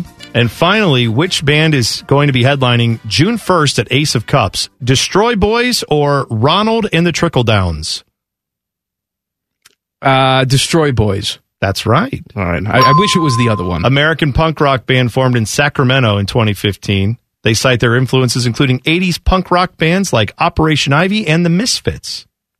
You can go see all of those bands. They're all real. Well, not the other ones that I named. But they're all playing here. They're all playing in Columbus. So, yeah, support local, well, not local music because they're traveling from other places, but, support local the venues. local venues. Yeah, go out and see Absolutely. some shows. Let's go. All right, good job, Bone.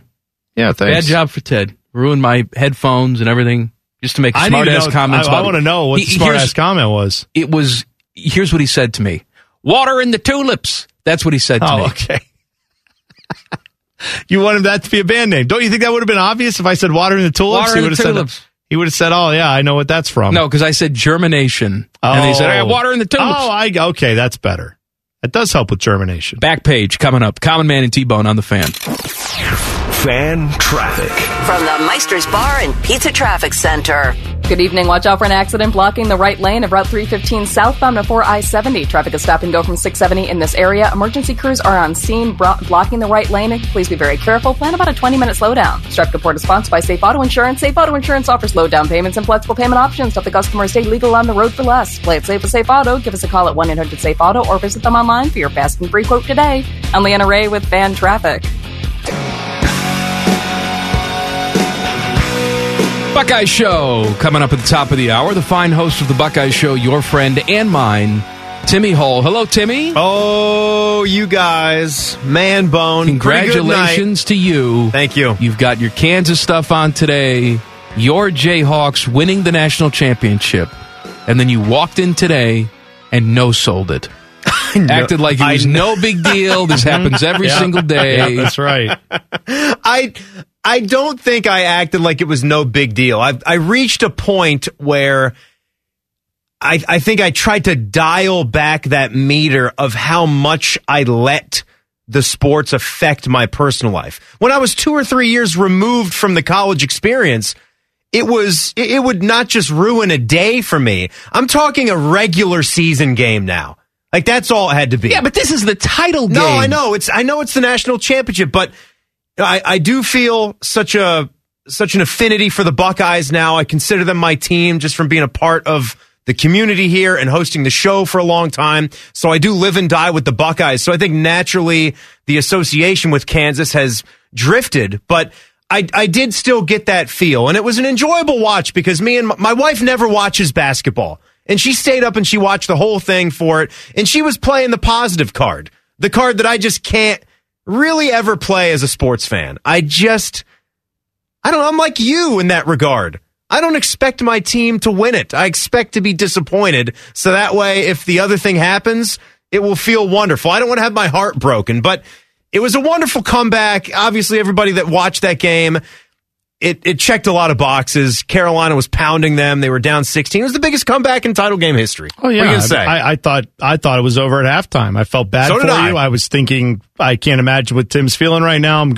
I'll talk with him tomorrow. I don't want to, text him tonight. And then honestly, I had it on, but then I went to bed and was like, I'll probably see it in the morning no. And then I went back and watched the second half and saw how it all went down, and I was floored. Were you this close to shutting it off? No. I left it on, but I'm saying I was going to bed because I'm like, I'm tired. I know how this is going to go. They're down 15 at halftime. Right, I thought it was over. Right, yeah. So I got up in the morning and then was like, I'll watch the rest of that game now. I wonder how many people did go to bed because this thing started at 9:30. Oh, my goodness. By the time halftime rolls around, you see that it's a 15-point game. You're probably like, all right, well, I'll see you later. See you tomorrow. You lived in Pacific time for a little bit, right? Yeah. Before you came out here. How did you like that with the sports times? Did you enjoy that thing starting earlier, pretty much before the common work day is even over? Some of those events would start. No, I did like that. And I worked morning radio. So when I was done at 10 o'clock in the morning, during the week, there would be day baseball games starting at 10 o'clock in the morning from the East Coast. That's wild. And I was a borderline alcoholic at this point. I would go right to the bar, which opened at 10. Right. Yeah. With my co-host, we would sit there and have a long lunch and just drink and watch day baseball games. Isn't that amazing? That's basically what Beamer and his friends do for European soccer here. You were just doing it for other American sporting events. Random, like, Royals-Tigers game on a Wednesday afternoon in July. Right. Yeah, settling in. I've always thought, though, with like the West Coast thing, while they're always like, oh, we don't want to lose the West Coast audience, it's like, yeah, but if you're saying there's more casual fans on the West Coast, they've got so much to do with the Colin Cowherd argument of Los Angeles and San Francisco. They're all at the beach. Right. But then wouldn't you think the casual fans would relish the chance to come home from what they're doing, like work or school or whatever, flip on the most relevant part of the game and see the big ending, see whatever's going to happen? Like, you don't have to sit through the first 3 quarters of, an NBA game or football game or whatever. You can actually just come in and see, here's the closing moments, here's the best parts. I would think they don't need to worry as much about the West Coast audience. What's coming up on the Buckeye Show tonight, Timmy? Coming up tonight, there's a few more things that I want to hit on with this Buckeye basketball team as they really get it going in the offseason here. Coach Holtman was on Bishop and Friends, so I'll have some clips of what he had to say. I didn't get to comment on the new assistant coaching hire that Chris Holtman made, bringing in a head coach from Miami of Ohio, so we'll discuss that. Some more transfer portal stuff. I don't know why I'm getting sick and tired of the term free agency. Even though that's what it is, I see that used about 6 billion times a day. So, yeah, we had some of that with Buckeye basketball, and Buckeye football has lost a couple guys to it. Buckeye Show, top of the hour, right here on the Fan. Back page. The Back Page. The Back Page with Common Man and T-Bone. Sponsored by Care Heating and Cooling. When you need a company you can trust, call 1-800-COOLING. Bone. Well, man, I saw this quote floating around today. Peyton Manning was asked what it's like to have played with Tiger Woods. And he had this gem of a quote. He said, "It's made my golf matches with my buddies and a couple member guests here disappointing since then. It's been a major letdown when my friend Eric Black can't get up and down for some of the places Tiger did." Eric Black, he sounds like he sucks. Well, that's right. Like, then everyone on the internet was like, wow, what's wrong with Eric Black? This guy cut us straight. It's wow. Like, is there shame in not being as good as Tiger Woods is at golf? I didn't think there was. He's a funny guy. Why can't Peyton Manning just make a stupid joke and that's it? He did. And then the whole internet was like, wow, Eric Black got roasted. Oh, man. It's like, that's not a roast. That's just how Peyton is. But it wasn't even a roast, is what I'm saying. Like, people have a low standard of roasting if that's what you think a roast was. Buckeye Show is next. Jackets time at 6:30. We'll see you tomorrow. Common Man and T-Bone on the Fan. Fan traffic. From the Meister's Bar and Pizza Traffic Center. Good evening. Watch out for an accident causing slowdowns on Route 315 southbound before I-70. Traffic is still back to 670 in this area as they get things cleaned up. And ramp restrictions and injury crash in the ramp lanes from southbound US 23 to 270 westbound. Emergency crews remain on scene. This traffic report is sponsored by Safe Auto Insurance. Safe Auto Insurance offers low down payments and flexible payment options so the customers stay legal on the road for less. Play it safe with Safe Auto. Give us a call at 1-800-SAFE-AUTO or visit them online for your fast and free quote today. I'm Leanna Ray with Fan Traffic. Every fan knows the right player in the right position can be a game changer. Put LifeLock between your identity and identity thieves to monitor and alert you to threats you could miss. Plus, with a U.S.-based restoration specialist on your team, you won't have to face drained accounts, fraudulent loans, or other losses from identity theft alone.